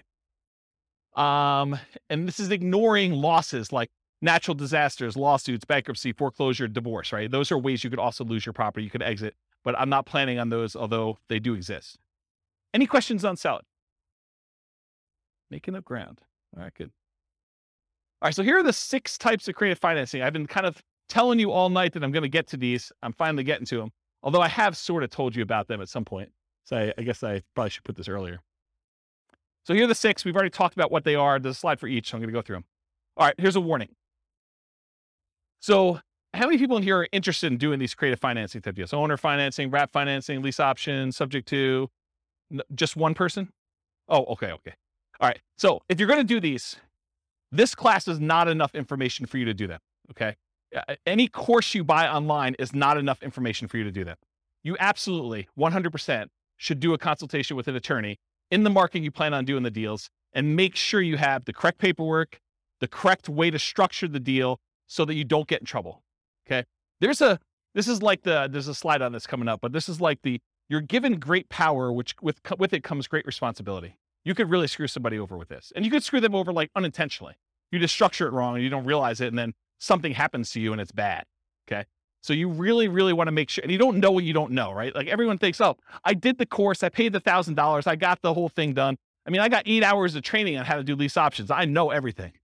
Maybe not there, okay? So I strongly recommend you always get the advice of and use an attorney use an attorney on all creative transactions. Now, after you've done 1 or 2 of them, can you probably replicate what they did in most cases? Probably, right? I mean, I think that's probably true. Although there's nuance and differences in each deal, and an attorney may save you from making a mistake on one. If you think of it as the attorney is just an expense of getting this kind of creative transaction done, you could look at it as an acquisition cost. I think that's prudent to do. So these can be complex, highly nuanced transactions. If done incorrectly, you can get you in expensive trouble. Whatever it is, $1,000 or $2,000 you pay for an attorney to do it right could save you $500,000 later. So that's a good return on investment, in my opinion. All right. It has to be win-win or no deal. So with great power comes great responsibility. It's from one of the Spider-Man movies. I forget which, but I think that's an appropriate thing to say here. Yes, you probably could structure deals that are not win, where you take advantage of people, especially people in sort of like rough situations where they've got things going on, where they're motivated to sell a property for whatever reason. They may not be thinking clearly. They may be in a position where if you were unscrupulous, you could take advantage of them. And for all of you that are local, if I hear about you doing something unscrupulous, if I hear you took advantage of somebody, I will do everything in my power to ruin your business. I'll just tell you straight up, okay? You'll be removed from this group because I don't want someone looking up your name and saying, oh, so-and-so is part of that investor club. They must have learned how to do this crazy, stupid stuff from there. And I'm going to go ahead and assume that James taught it to him and all that stuff. So our community is small enough that you will be removed from the group, but it will not end there. If I find out that you did something unscrupulous, I will go out of my way to say, do not do business with so-and-so. And it will get ugly. So I'm just telling you up front, don't do it. Okay. You'll be banned from meetings. You'll be removed from a member. I banned, I think it's 13 people at this point from the group, in case you're wondering. You should only do deals that are win-win for all involved. It should be win-win or no deal at all. Does anyone have any questions on that? This is your chance to ask me. Yeah, exactly. All right. No questions? Wow, it got really silent in here. Like, you guys are like, holy crap. I mean, you got to understand, you guys don't pay for these, right? So there's zero incentive for me to keep you around. You guys understand that, right? Like, I'm like, this is sort of like, you're coming here for free. If you're going to do like bad stuff, I don't want you here. And I'm not losing any money by having you not be here. Right? You get that. And in fact, you could hurt me. So there you go. All right. Now that I've kind of gone down that dark hole, what are the benefits of financing? Why would you want to consider doing these types of deals? So little or no down payment required. If you're trying to buy a property with a lease option, it's not like you need to come up with 5% down or 20% down in order to do those types of deals usually. Although it's completely negotiable. It's typically the same benefit as Nomad, except you don't need to move in. With Nomad, we're able to buy a property with 0% down, 3.5% down, 5% down. So a lot of times you can acquire these creative financing deals with similar down payment sizes, except there's no requirement for you to move into the property and live there. So it's great in that way. A traditional down payment, usually 20 to 25%. You can do it with less in some circumstances with that 15% thing. If you're doing more traditional, like non-owner occupant financing. It's possible to buy without bank qualifying. So you don't have to go to a bank and get qualified. You can buy with credit blemishes. If you recently had a bankruptcy or foreclosure or short sale, you should probably be in a good financial position before you start making payments on someone else's loan or telling them that you can perform, because you don't want to be in a situation where you file bankruptcy and you're heading there again and you tell a seller, I could take care of your $2,000 a month payment and I'm good for it. I don't think that's a good idea. So you can buy them with bankruptcy, foreclosure, or short sales, because a lot of times the seller is not going to say to you, hey, I want to pull your credit report. I want to do a full credit check on you. I want to see like all your financials. A lot of times they're allowing you to buy properties without a lot of that background done. Although they can require it, it's a negotiation. You can buy without income qualification. So if you go to a bank, you get traditional financing, they're going to pull everything and do income qualification on you. With a lot of sellers, they're not. You should always disclose material facts. If you're unable to perform, you should not be buying these properties. You should be telling sellers that, this is my situation. And even if it means the deal is going to die, you should disclose that to them. Put them in touch with someone else who could do the deal or partner with someone else who can do the deal. You should always disclose that. Another advantage of doing creative financing, though, is you could buy an LLC or another entity up front. And a lot of times, if you're buying a property through the MLS with traditional financing, you're going to buy in your name. And then after that, you could, if you wanted to, talk to an attorney as to why or why not you may want to do this, but you could move it from your name to an LLC. Some people believe that would trigger the due on sale clause, which gives the lender the right, they're not obligated to, but it gives them the right to actually foreclose on the property or accelerate the loan technically, and then usually foreclosure is the next option. But that's a thing that could happen if you do it. When you're doing it this way, provided the loan doesn't have an underlying due on sale or due on transfer clause, which most of them probably will, unless you're doing owner financing. But if you're actually doing it where you're wrapping a loan or you're buying subject to or doing something like that, you could buy an LLC, but it probably will still trigger that acceleration clause in the mortgage documents. One of the benefits of creative financing, it's amplified return on investments. So some would say improved, but it could be the other way. So if you're putting less into the deal, but you're still getting the same appreciation dollar amount benefit or the same debt pay down benefit or the same depreciation benefit, then your returns are amplified because you have less in the deal. And you could walk away. If things really, really got ugly, you could walk away from properties and do stuff. So see my warning the dangers and risks of real estate investing class. Well, if you're doing a lease option, you don't have to exercise your option. You could walk away in that case. Okay. I guess more continued benefits, self-directed IRA or self-directed 401k. In a lot of cases for doing those types of loans, you need to put down 30%, 35% in order to get those loans done. Sometimes even more. So if you're buying a property and you're doing it outside the MLS, you're doing creative financing, you can acquire properties with these self-directed products without having to put 30 or 35% down, which is a huge benefit. You can do partnerships without a credit partner. Remember the three roles of credit partners, three roles of partnerships. There's the deal maker, there's the credit partner who does the loans, then the cash partner. So you don't need the credit partner anymore if you're coming in and you're taking over a loan, or you're doing lease option, or you're doing owner financing. You don't need that person anymore. Could allow you to buy a property while waiting to qualify for more traditional purchase. So if you're in a situation where you had a bankruptcy and it's about to go away in a year, kind of roll off your credit report, and you're going to go buy a house then, well, this could be a way to jumpstart that. You could buy a property before that technically rolls off. You're fully recovered financially, but it's still on your record. Or maybe you need to increase your income for another year, or maybe you've got great income now, but you need 2 years of tax returns to do something like that. And most of the time when you do creative financing, you're using some type of creative financing exit. You're buying a property with a lease option, and then you're selling it on a lease option to a tenant buyer within a year or 2 or 3 or 4 down the road. And so by doing that, a lot of times you avoid some of these big capital expense hits that you'd experience if you had the property for any prolonged period of time. The nature of the strategies you employ of getting in and getting out of a deal would eliminate some of those capital expense things on there. Does that make sense? Okay. All right, so here are the downsides, why you might not want to do these types of deals. It's a limited selection of properties, and I cannot overstate this enough. The number of deals you can buy creatively, that you can buy subject to, that you can buy on a lease option, that you can buy with owner financing, is very, very, very, very small compared to the number of properties you have a selection of from the MLS. So what tends to happen is you do all this marketing, you find deals where the seller is motivated enough to do a lease option or a subject to or wrap financing or some other type of creative deal. A lot of times there's something a little bit wacky about the property. If it was a regular property that you had to come up with 20% or 25% down to buy, a lot of times you wouldn't buy that. The only reason it's attractive to you is because it's creative financing. And you're like, man, I'm not sure I even want this property. I think that happens a lot. And so you need to make a decision as to whether you're going to spend a lot more on marketing and have a lot less deal flow, or if you're willing to take on kind of like, I don't know, instead of like an A-class property or an A-plus type property, maybe, and this is not like the A-class property where it's like good neighborhood. It's like, I'm sort of just grading them as overall investment, right? It's not like an A investment. It's more like a C minus. Yeah, I mean, so a lot of times it's that. Occasionally you'll come across something amazing.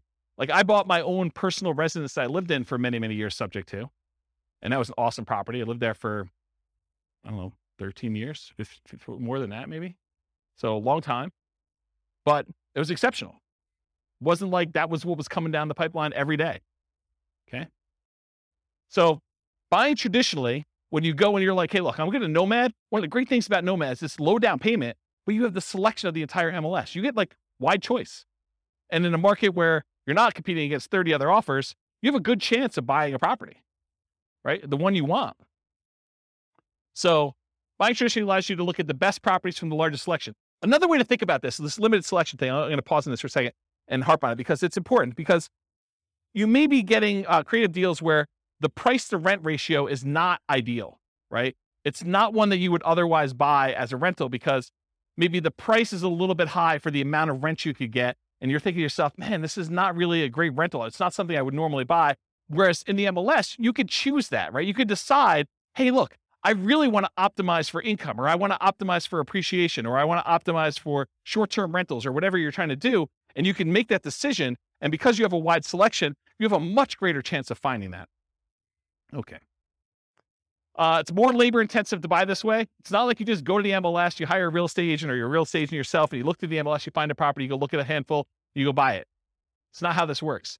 You do a lot of effort. You go put out marketing, you go meet with sellers, you negotiate with sellers. A lot of them say no. A certain percentage of them say yes. A certain percentage of them fall out even when you're under contract. And then eventually you find one that you can buy. A lot of effort to do it. And a lot more money, because a lot of times you're spending money on marketing in order to find the deals. But if you think about it, I would need to go and put, 1% of a loan amount plus some appraisal costs and all these other things in order to be able to get a traditional loan. So maybe you're in it for $5,000 in some cases. In order to do that, could you then, instead of putting $5,000 in order to get the loan, could you put $5,000 in marketing in order to find a deal? I think that's pretty reasonable. More labor intensive. I talked about that. Lower ROI for time invested. So you put time in, so your return on the time you invest is much lower. This spreadsheet you see here, I did a whole class on this. I'll probably do another one. It's coming up. But this is me modeling how much money, how much time you need to put in, and every step of the process in order to buy off-market deals, and then where you make money on each one of the off-market deal, like the phases that you do that. And then at the end, it sums up all of the time you put into finding the off-market deals for all of the steps, all of the money you put in for all the steps, all of the money you made for all of the steps. And then it calculates out what your kind of like dollar per hour was and your return on any money you had invested. And it shows you all those metrics. And you could do things like, or if you're doing, a certain percentage of these, I'm going to list, certain ones I'm going to do lease options on, certain ones I'm going to flip. You can model all these different variations doing that.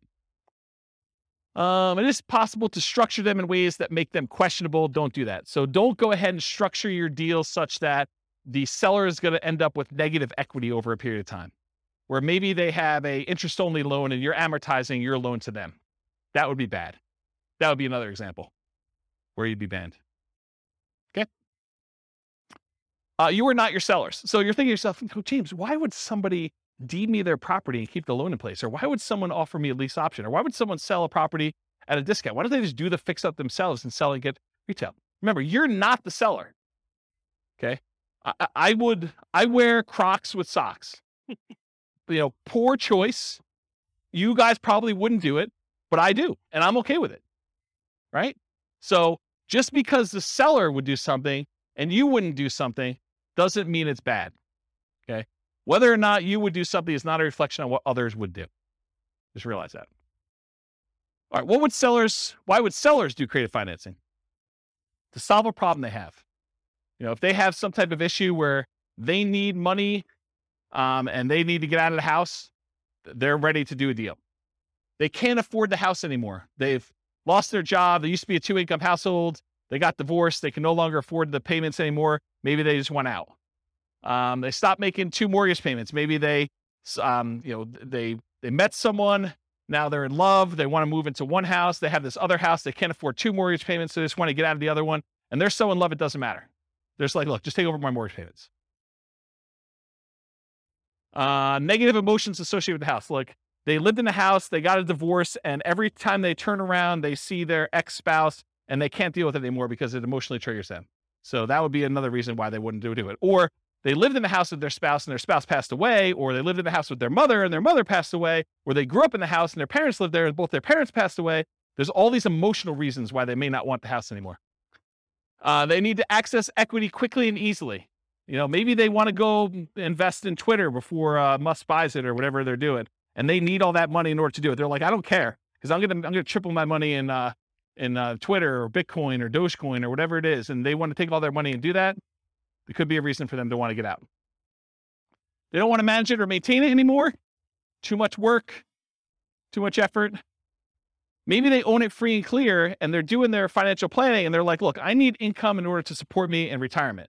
This equity sitting here doesn't do me anything. I can either rent the property, which I don't want to do, or if you're willing to, I'll accept monthly payments on this property, and that would look like an income stream for me. And I'm okay with that. That would work. What would friends, families, or neighbors think? Their ego is too significantly tied up in what other people think that they don't want to list their property and have nosy neighbors coming over and looking at their property. They would rather sell it to you and be done with it, and then you could deal with all that. To get their price, even if it means being flexible on terms. So there are some people that are like, I need $500,000. I told my brother-in-law that I was going to sell this thing for $500,000. I know it's only worth $450,000, but I got to get $500,000 because that's what I told him. You could structure a deal where you could overpay for a property. You have to get better terms, maybe a lower interest rate in order to acquire the property that way, or a big balloon at the end. Okay? Why wouldn't sellers do creative financing? It's not a good solution for them. A lot of sellers are going to say, nope, this doesn't work for me. Okay? It's not a good solution for them. That's fine. Fear, the tenant trashing the place, not paying, calling with repairs in the middle of the night. What would friends, family, neighbors think? Unrealistic expectations. Tomorrow I'm going to get a cash offer for full price. I'm just waiting for it. My home is nicer than all the other ones on the block. I'm going to get top dollar. The other house down the street, it doesn't have views like mine do. Because in the winter, when the trees are in full bloom, I can sort of see through the tree that big rocky mountain figure thing, and that's amazing. That's my amazing view for like 3 months of the year, and that's my house is worth $25,000 more, maybe. My agent is just not marketing it well enough, so I'll find another agent. I bought it for X, so if I were to sell, I would need to get X plus Y. Just some arbitrary math they've done in their head. I want 20% down, or I want 20% or more down. So maybe they're like unrealistic in what you are offering in terms of down payment. I put 20% down when I bought it, so you need to give me 20% down. That's how it always works. They need to, or are willing to wait for more traditional loan or cash transactions. It's another reason why they wouldn't do creative finance. Any questions on those? Sweet. All right, so these are the different ones we're going to cover owner financing first. Owner financing, what is it? Seller acts like the bank. The property must be free and clear. They cannot have a mortgage on it for it to be owner financing. What if they have a loan on it? It's a different type of strategy. It's probably either subject to or wrap financing in that case. You purchase the property. You and the seller agree on terms, the interest rate, the duration, the amount of the loan, the purchase price, if there are any payments on it, the balloon, and the amortization.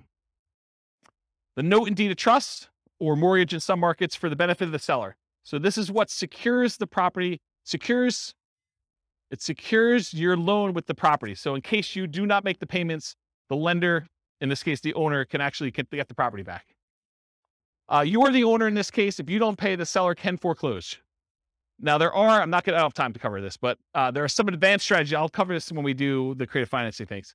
Just remind me, or I hope I'll remind myself. You could do things like substitution of collateral. It's an advanced strategy where you have the ability to move the loan itself to another property. So you don't have to technically pay off the loan when you sell the property. Very, very complicated, advanced topic we'll cover another time. Key characteristics of owner finance or sellers.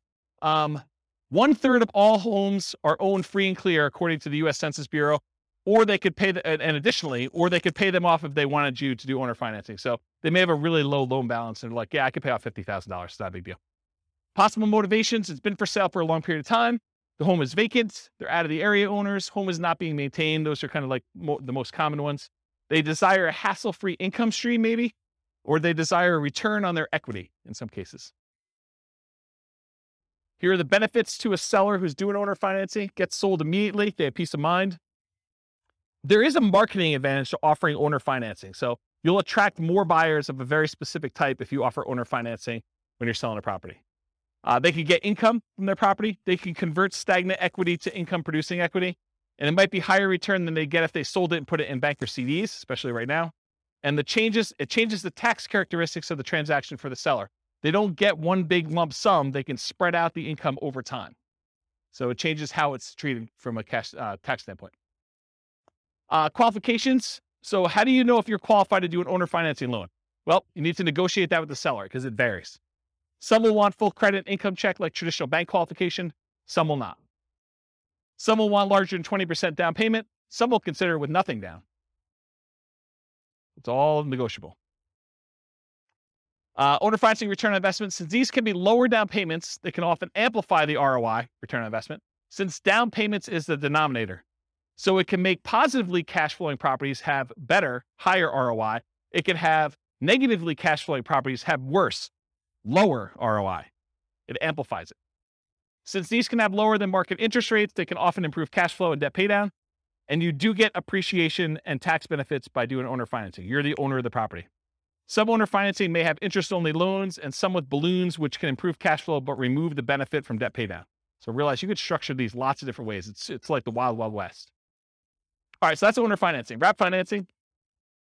The seller acts like the bank, but there is financing already in place that will remain in place. So they have that underlying loan. Like remember the example we used, that $50,000 loan, but you're buying it for $400,000. So they have to make part of their payment to the underlying financing. If they don't make that payment to the underlying financing, that lender can foreclose. That's problematic for you. The seller's new loan will wrap around the existing financing on the property. You purchase the property. You and the seller agree on terms, same as before.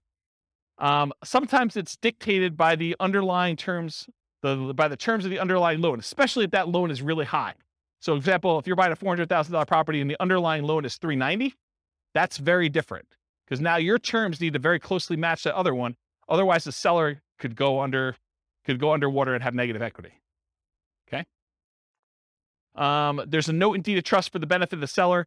If you're going to do creative financing, at least in Colorado, I can't say this is true for other states, but I think it's the Division of Securities, Colorado Division of Securities, they would prefer that you actually do wrap financing and not subject to. And the reason why is if you don't make your payments, they want the seller to be able to come back and foreclose and get the property back. Okay. So you should not do subject to in Colorado. That's why you should talk to an attorney. You're the owner of the property, and if you don't pay, the seller can foreclose with wrap financing. That's why they want you to do it. Return on investment, similar to owner financing. You do get appreciation and tax benefits. The terms are often, but not always, dictated by the underlying financing of wrap loans. Key characteristics of the wrap financing sellers.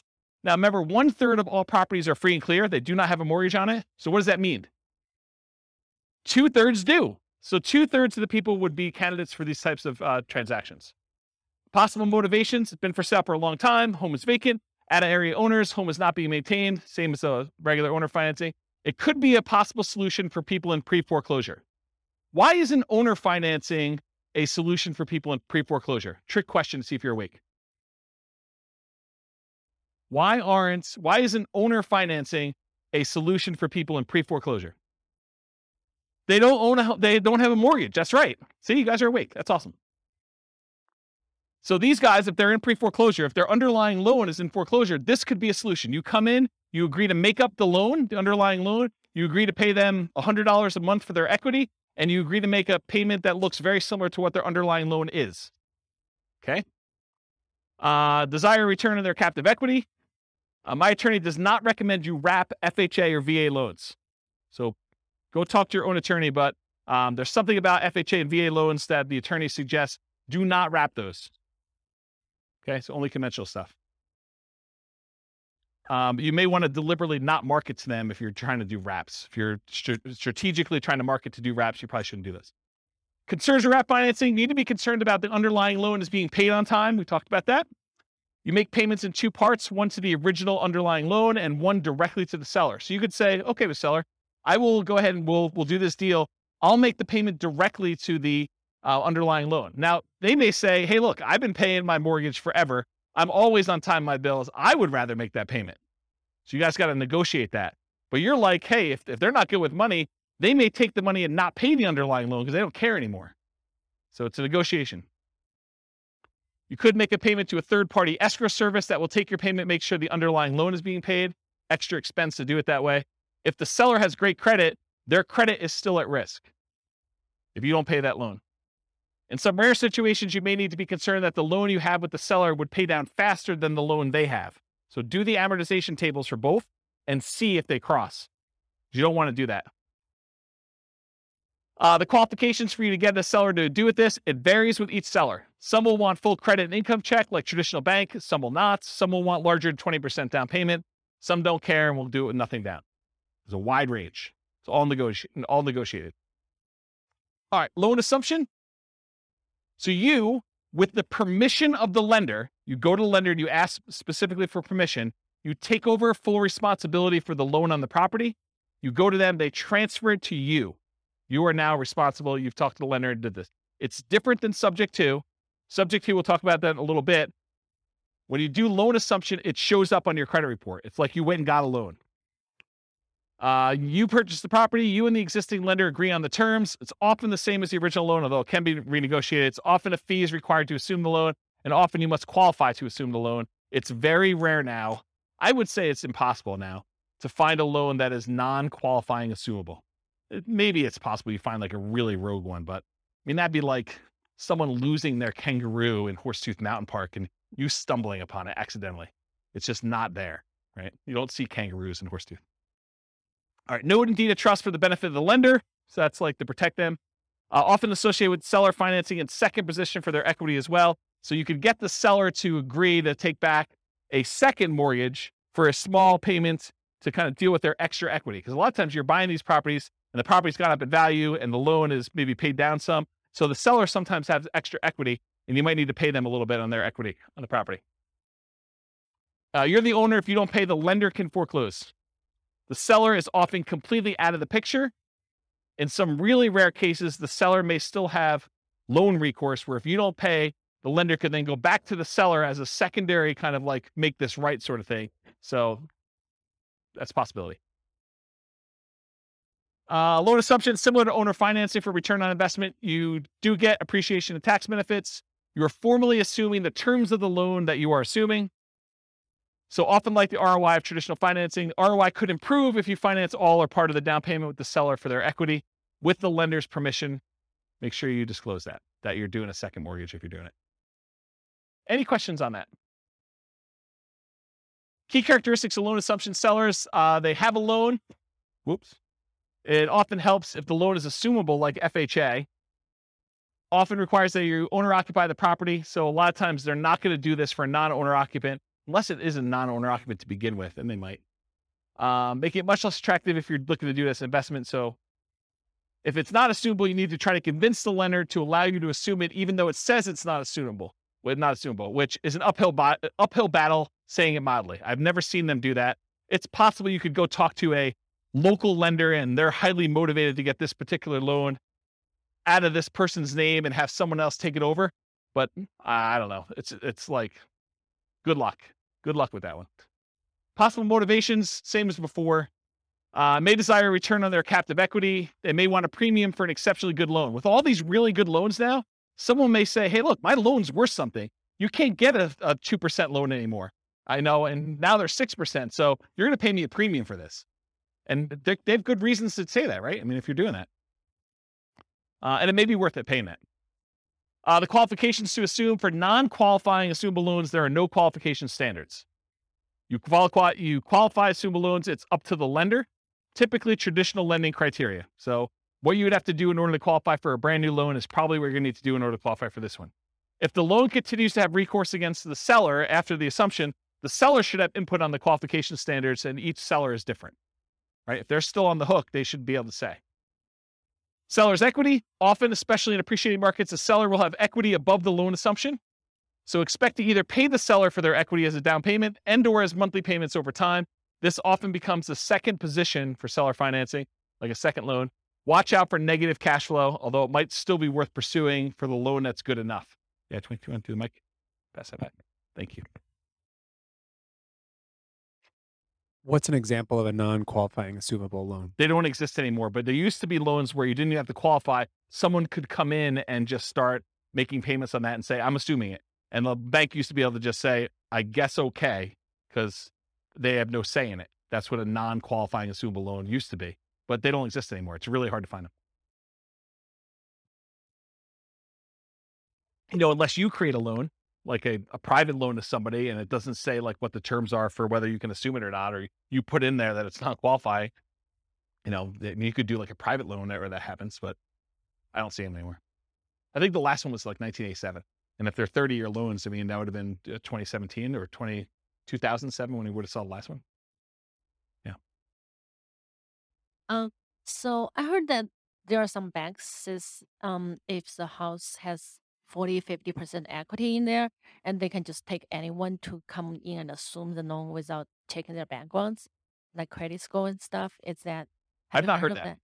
So if you find one of those, definitely reach out to me and let me know. Okay. But I've not seen it. Okay. Yeah. All right, cool. Types of loans to assume. So this is sort of like my internal checklist, or at least a discussion. I would prefer to take over fixed rate loans versus variable rate loans. Makes sense, right? I would prefer to take over fully amortizing loans versus loans that have balloons, because a balloon on a loan is you pay for 20 years, and then whatever your balance is at the 20-year point or whatever the time period is, then you have to pay the full thing at that point in full. So if you still owe $200,000, they're looking for $200,000 at one time. That's what a balloon is. Fully amortizing loan gets paid off over the duration of the loan. So over that 20-year, 30-year period, the whole thing gets paid off, so you end up with zero at the end. That's the difference between fully amortizing versus balloons. I prefer long amortizations over short term. You want a loan that's going to have a lower monthly payment. I heard that they're doing loan mods at 40 years now, or they're talking about doing 40-year loan mods, which is crazy. But longer you have to pay off that loan, the lower your monthly payment is. It's closer it gets to a interest-only loan, which is going to be your lowest payment in most cases, unless you have a negative amortizing loan. High interest rates versus low interest rates, I would prefer low. Qualifying assumable versus non-qualifying. If you can take over a non-qualifying, that's better. And recourse versus non-recourse. If you cannot have to be responsible for the loan if something goes south, that's better than having to have responsibility. So that's what recourse is all about. All right, the rent-to-own family. That's rent-to-own, lease-to-own, lease option, lease purchase. So what is it? You agree to rent the property from the seller, and you have the right to buy the property at some point in the future. That's what that's all about. So you and the seller agree on terms, the rent, the duration, who handles maintenance, how that's all done. Often the purchase price and the terms of the purchase are also covered as well. And then often an upfront fee is expected to do a rent-to-own or lease option or lease purchase. Microphone. I'm going to cover a little bit about some of the nuances between lease option and lease purchase. But rent-to-own is sort of the generic term. That's sort of an umbrella that covers the idea of renting the property, then owning it at some point in the future. But there is a subtle distinction in my mind between a lease option and a lease purchase, and I have a whole slide on it coming up. But good question. Often the seller has existing financing, and that stays in place just like it would if you were a traditional rental. As the tenant buyer, you do not own the property. So if you're the tenant renting the property and you have the rights to buy it, you do not own the property. And that has implications in a couple ways. Variations include master lease, where you're leasing a property and then you intend to lease it to someone else, and master lease options, where you have a lease, you intend to lease it to someone else, and you have the option to buy. Maybe they do too. Maybe you've offered a master lease, you have a master lease option, and then you offer someone else lease options as well. And you'd want a spread in there of some sort. So differences. Rent to own or lease to own, it's a generic way of describing you're renting the property with the ability to own it. Could be either lease option or lease purchase. A lease option is a lease agreement with an option agreement to be able to buy the property. A lease purchase is a lease agreement with a purchase contract to be able to buy the property. Further complicated when attorneys write it as an option and then include a contract that goes into effect once the option is exercised. So depending on who you have write your paperwork, they may say, this is a lease option. You don't have to do it. But when you do exercise your option, here's the contract we've already got written up with all the terms. So further gets a little bit confused and muddy, but I think of those as slightly different ways to say similar things. Okay. So lease option versus lease purchase. You're leasing the property. You have the option to purchase the property at some point in the future. You do not have to buy. There's usually an option fee in order to do this that you pay. A lease purchase, you lease a property. You have a contract to purchase the property at some point in the future. The implication is that you are obligated to buy the property unless there's ways out in the contract, and there's earnest money instead of an option fee. Okay? So those are sort of the differences between the two. Any questions on that? Did that get your big? Okay. Did you have a question? Just itching? Sandwich lease options. You acquire the property on a lease option, often used generically, and it could be a lease option, lease purchase, or even super stretching it, it could be subject to. You immediately offer the property on a lease option to your exit, whoever's going to do it from you, usually for a higher price, usually for a higher rent, usually with a larger down payment than you gave, usually with more favorable terms to you. And we'll cover this a lot more when we do creative deal analysis and structuring in a future class. Okay. Rent to own return on investment. It's different than what we've been talking about so far. Depending on how you structure it, you might get appreciation. Depends on how you write it, because you don't own it, right? So you don't automatically get it. You might get debt pay down. Depends on how you structure it, but not likely as a default. And you might get some cash flow. Depends on whether you have negative cash flow on the deal yourself. And you will probably not get tax benefits because you do not own the property. Okay? That's for rent to own. All the lease option, lease purchase type stuff. That's usually how it is. Money requirements. Each seller is a little bit different. Some may ask for 20% down. Some may ask you for a security deposit as if you were renting. Some may ask you for above, below, or at market rent. Rent in many cases is somewhat flexible. By the way, I have a funny story to tell you, even though I know we're really close on time. So my wife's at the climbing wall the other night, and there's another group of people on the ground that are discussing. The lady is going to be. I hope it's not someone in this room. That'd be really embarrassing. The lady though is discussing that she is going to move into like the ADU, the additional dwelling unit at the back of her property, and rent out the front of the property. And so they're discussing what they're going to charge for rent. And the woman is insisting that she charge what her mortgage payment is, which is just random because it doesn't really matter what your mortgage payment is. It could be higher than what fair market rent is. It could be lower than what fair market rent is. But it goes to show you that the general public just says, I want to get what my mortgage payment is so that I don't have a mortgage on the property. And that's my kind of like price. So kind of interesting, right? Where was I?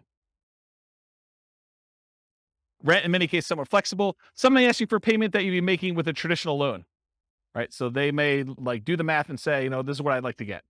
If you can't afford that payment, you're really saying I can't afford that home, right? If you're saying that doesn't work, I can't afford that, you're saying I can't afford this home.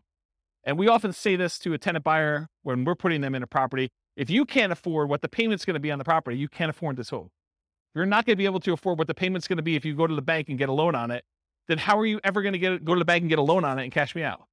Don't put people in properties when they can't afford the property. What happens if you don't buy? What happens to your down payment? These are questions to negotiate. What happens to your down payment? What happens to your monthly payments? What happens to rent credits if you've got those? What happens to any repairs you've done? What happens to any equity built up from paying down the loan? And does it matter if you did a lease option versus a lease purchase? Yes, it does, in my opinion. All right, so advanced strategy for purchase price. So one of the challenges a lot of times when you structure these lease options is you say to a tenant, you say to the seller, hey, I'll give you $300,000 for your property. But when you pay down the loan, you don't get the benefit of that loan pay down because when they go and you close out the transaction, they're getting the difference. So one way to solve that is you say, okay, Mr. Seller, we agree that, I'm going to buy it from you for about $300,000 and that you're going to walk away with 10 grand. So let's go ahead and write this up such that when I buy it from you, you get 10 grand. So it's $10,000 over the then current loan balance. Make sense? So as the loan gets paid down, you're getting the benefit because you're the one making that payment. So typically a purchase price, for example, $300,000, the advanced strategy is to have a fixed profit for the seller. Example, $10,000 above current loan balance at time of closing. How much different is this? Well, debt pay down is significant. Amount each month increases as loan ages. The amount each month is higher, the lower the interest rate is. So depending on the year, what year it is in the loan, it could be $4,500 per year with a 4.5% loan on a $300,000 home. If you hold it for 3 years during your lease option, that's $13,500. That's pretty significant. All right. Well, I got 2 more to cover, plus a little more. So contract for deed, what is this?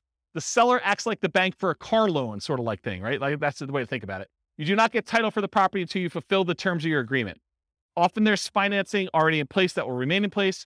You and the seller agree on terms. The seller remains the owner until you've completed the terms of your agreement. And if you don't pay the seller can evict you. It might be used when you're offering to owner finance your property for a buyer. So you might offer this to someone else. Contract for deed return on investment, it's different. Depending on how you structure it, you might get appreciation, you might get debt pay down, you might get some cash flow. You probably will not get tax benefits if you're the person acquiring the property using this strategy. Subject 2. Remember, in subject 2, the seller deeds you the property without explicit permission from the lender. Many believe, as I do, that the best practice is to disclose to the seller that there was a transfer of title. You should put them on notice. The loan remains in the name of the seller. The loan will not appear on your credit report because it's not in your name. It's different than loan assumption. It may be an additional note to the seller for some or all of their equity. Your return on investment, similar to owner financing, wraps, and loan assumption. Since these can be lower down payments, also amplifies that ROI as we've discussed before. All right, cover a couple last ones. Traditional buy and hold. So this is like, we've covered like all the creative financing ones. Now I'm going to cover some of those other ones kind of quickly. And I think most of them are one slide, so it should go pretty quickly. Traditional buy and hold, you got traditional financing, and a lot of times you're renting the property. You possibly sell at some point in the future, or you keep it forever. It's often limited to 10 30-year fixed rate finance properties for non-commercial. So you're limited in how many you can do with this. So in order for you to scale, it's much harder for you to do this. You could do it with partners.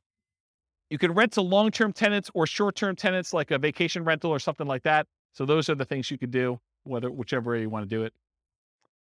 Nomad, we talked about this. It's like traditional buy and hold, except you owner occupy the property. For it to be Nomad, you got to move in. You get owner occupant financing, lower down payment, better interest rate that you can get for a non-owner occupant. You got to move into the property at least for the first year. That's what your lender requirements say when you sign to get your loan. This is where I'm getting this number from. So when you sit down and you sign for your owner occupant loan, you sign something that says, I agree to live in my property for a year. Okay.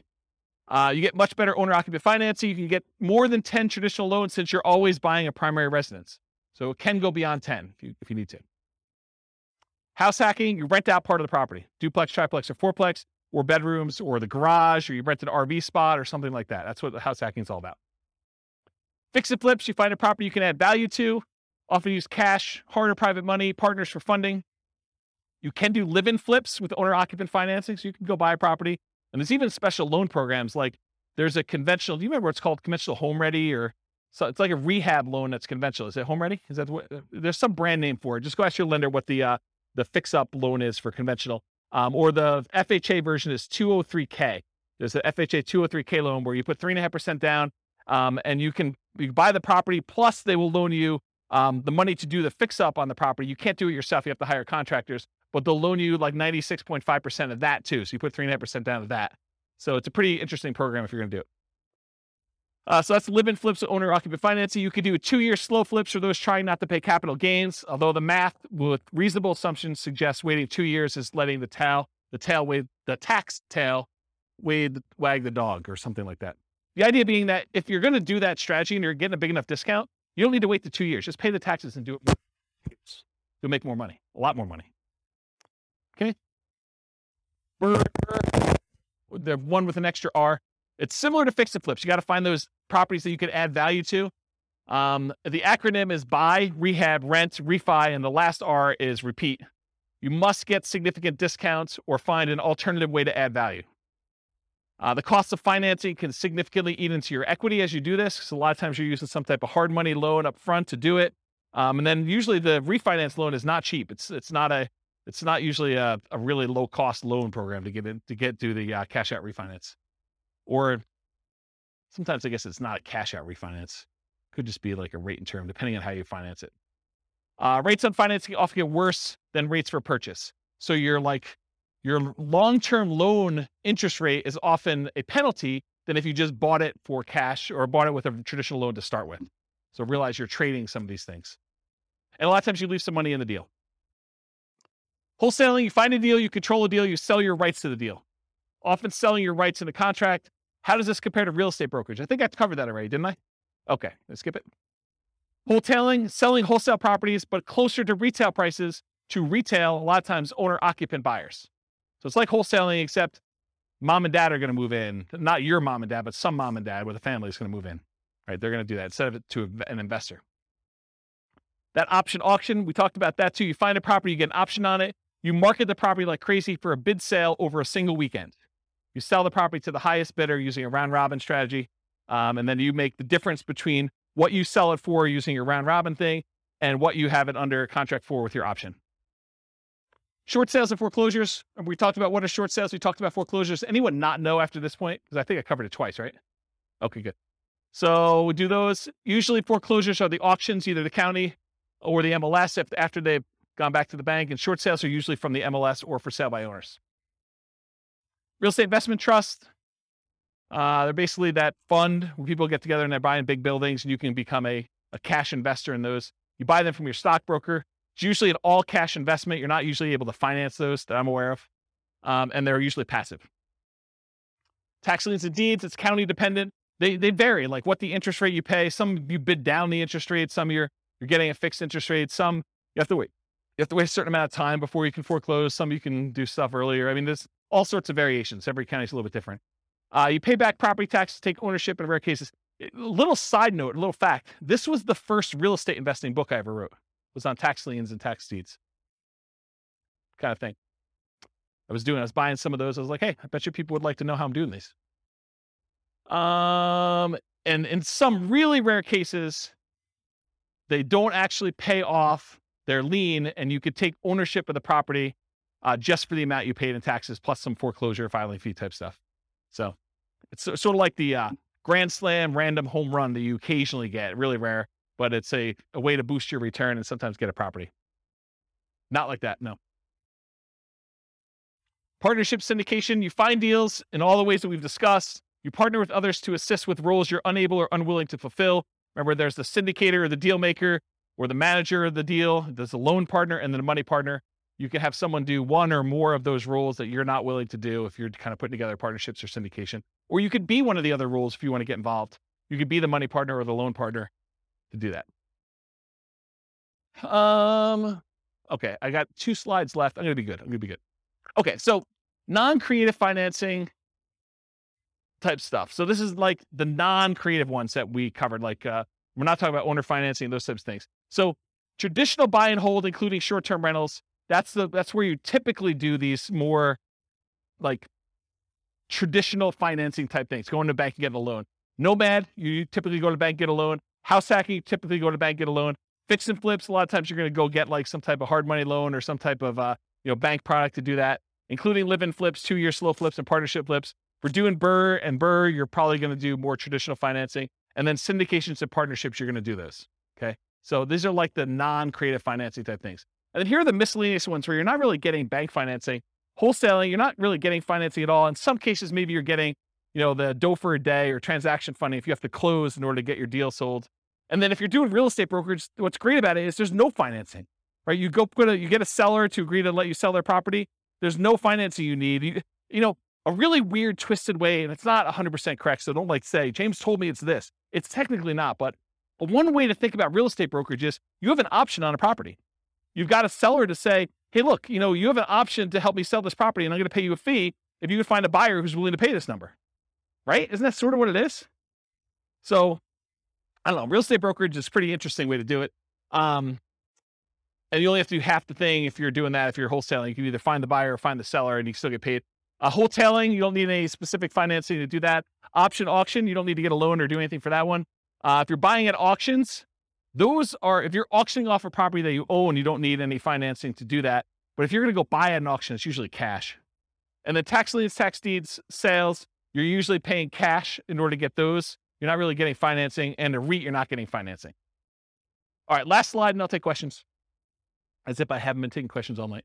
So which strategies might I consider if, and this is sort of to answer part of your question, Rob, but if I don't have a down payment, which strategies do you do if you don't have down payment, right? Like you start thinking to yourself, like, what could I do?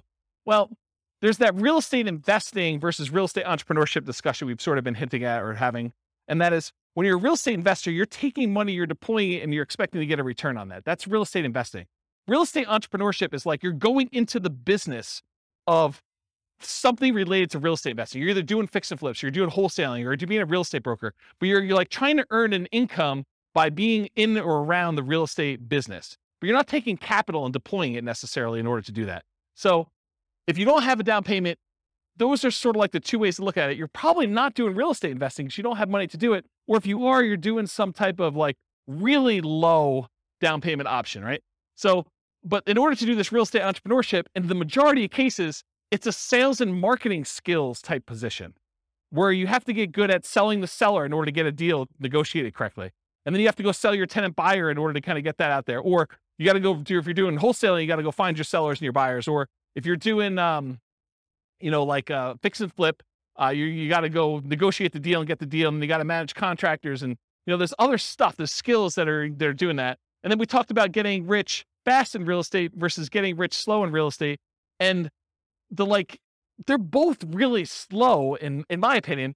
I mean, you could hit a home run accidentally and make, gazillion dollars on a deal, but it's really, really, really rare. In most cases, you're either doing the hustle, doing the work in order to do the work of real estate entrepreneurship and grinding it out to get money to then reinvest into long-term wealth building and cash flow, or you're just starting there and you got a job and you're using that money to deploy. So it's really just kind of that get rich slow. And then even if you're doing nothing down deals, you're able to go find a seller who's willing to say, look, I'll let you buy the property and I don't require any down payment. It would be stupid. And I'm using that word very deliberately, even though I know it's offensive, but it would be stupid for you to do these without reserves, especially if you're going to go get a seller to agree to do something creative with you, right? So technically, can you do it with no down payment? Yes. Can you do it with no money? No, probably not, right? You need reserves in order to do these types of deals. So that's what I've discussed, down payments and adequate cash reserves for doing that. But what strategies might you do if you have a temporary inability to qualify for a loan? Like you had a bankruptcy or a short sale or foreclosure, or the inability to document your income because you got a new job or new business or whatever it is. And you're like, look, I don't want to wait another 2 years. I'm doing amazing. And, it hasn't rolled off my credit far enough yet.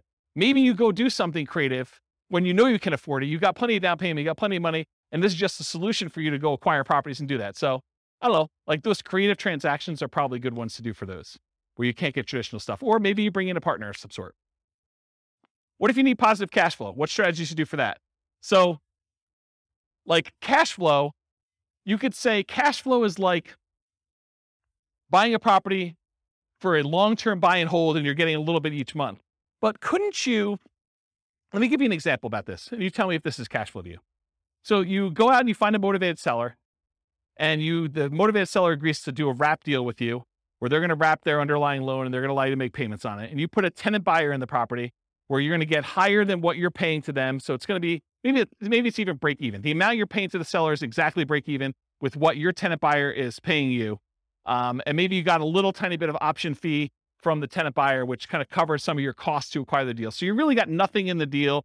You're break even cash flow on the deal. But 3 years later, the tenant buyer is going to actually go get a regular loan from a bank, and they're going to close out, and you're going to make $20,000.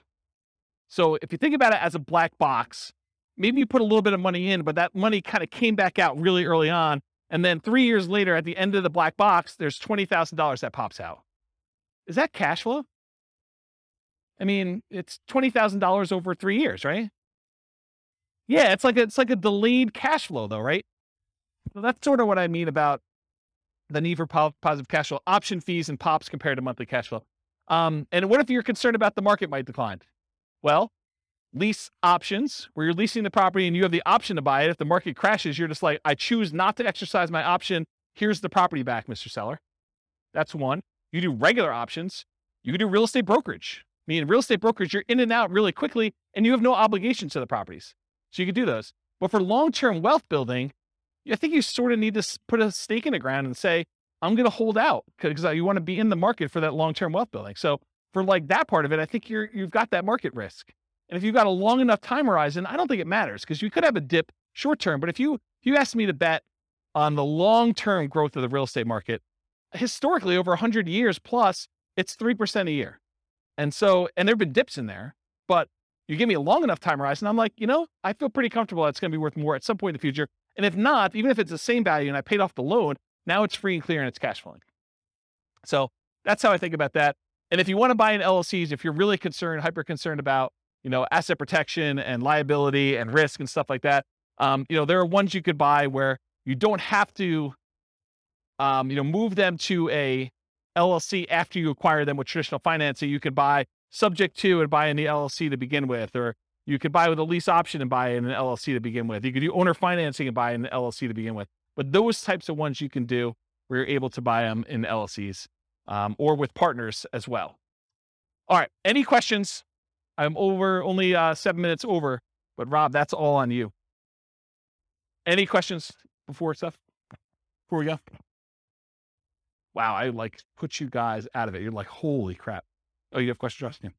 This is more like a comment here, James, Yeah. which is so what you're showing us today is great, man.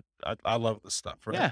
But what's happened in the last 3 years is that there are new players that have come into this market where we have everything that we do is we buy ugly houses, guys, and fix and flippers and burrs and nomads and that.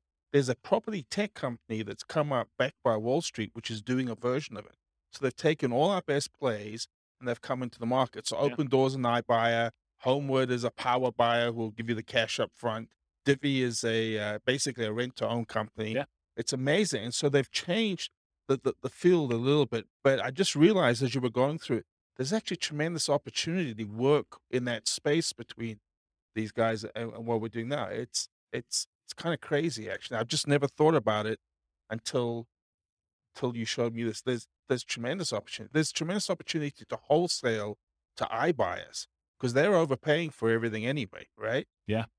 Yeah, I think the way I think about this is we used to live in a land of bliss. It didn't seem that way at the time, but we sort of had this really weird hidden monopoly on all these different options. And I think as Wall Street is coming to play and the the internet and availability of information, sites like BiggerPockets that have sort of made this available to a much larger group of people, I think you see this increase of competition, and you need to become niched, and you need to become specialized, and you need to serve people and find ways to add value, whatever that is. And I think there are fewer opportunities than we used to have in some ways, and there are more in others because now we have more insight into the market, where before it was hard to find these deals and to let people know that you were around and doing stuff. And now it's easier to do that and harder at the same time. I mean, it's like a mixed bag. So I think there are some strategies that don't matter, like Nomad as an example. If you're doing Nomad, does it matter if there are iBuyers? Does it matter if there are things? I don't think so. I think that that's a hugely advantageous strategy to use. Long-term buy and hold. I think, there's enough opportunities in there to still do those, but doing the like fix and flip ones and doing the burst strategies, I think it's getting more challenging to find some of those opportunities, especially in heated markets like we've been. And I think as markets soften, you'll see opportunities to do those. But I also think that there are solutions for the, creative financing stuff coming. I don't think it's quite there yet because the market's still hot, but I do wonder a little bit if we're going to see a percentage of those guys go to the iBuyers.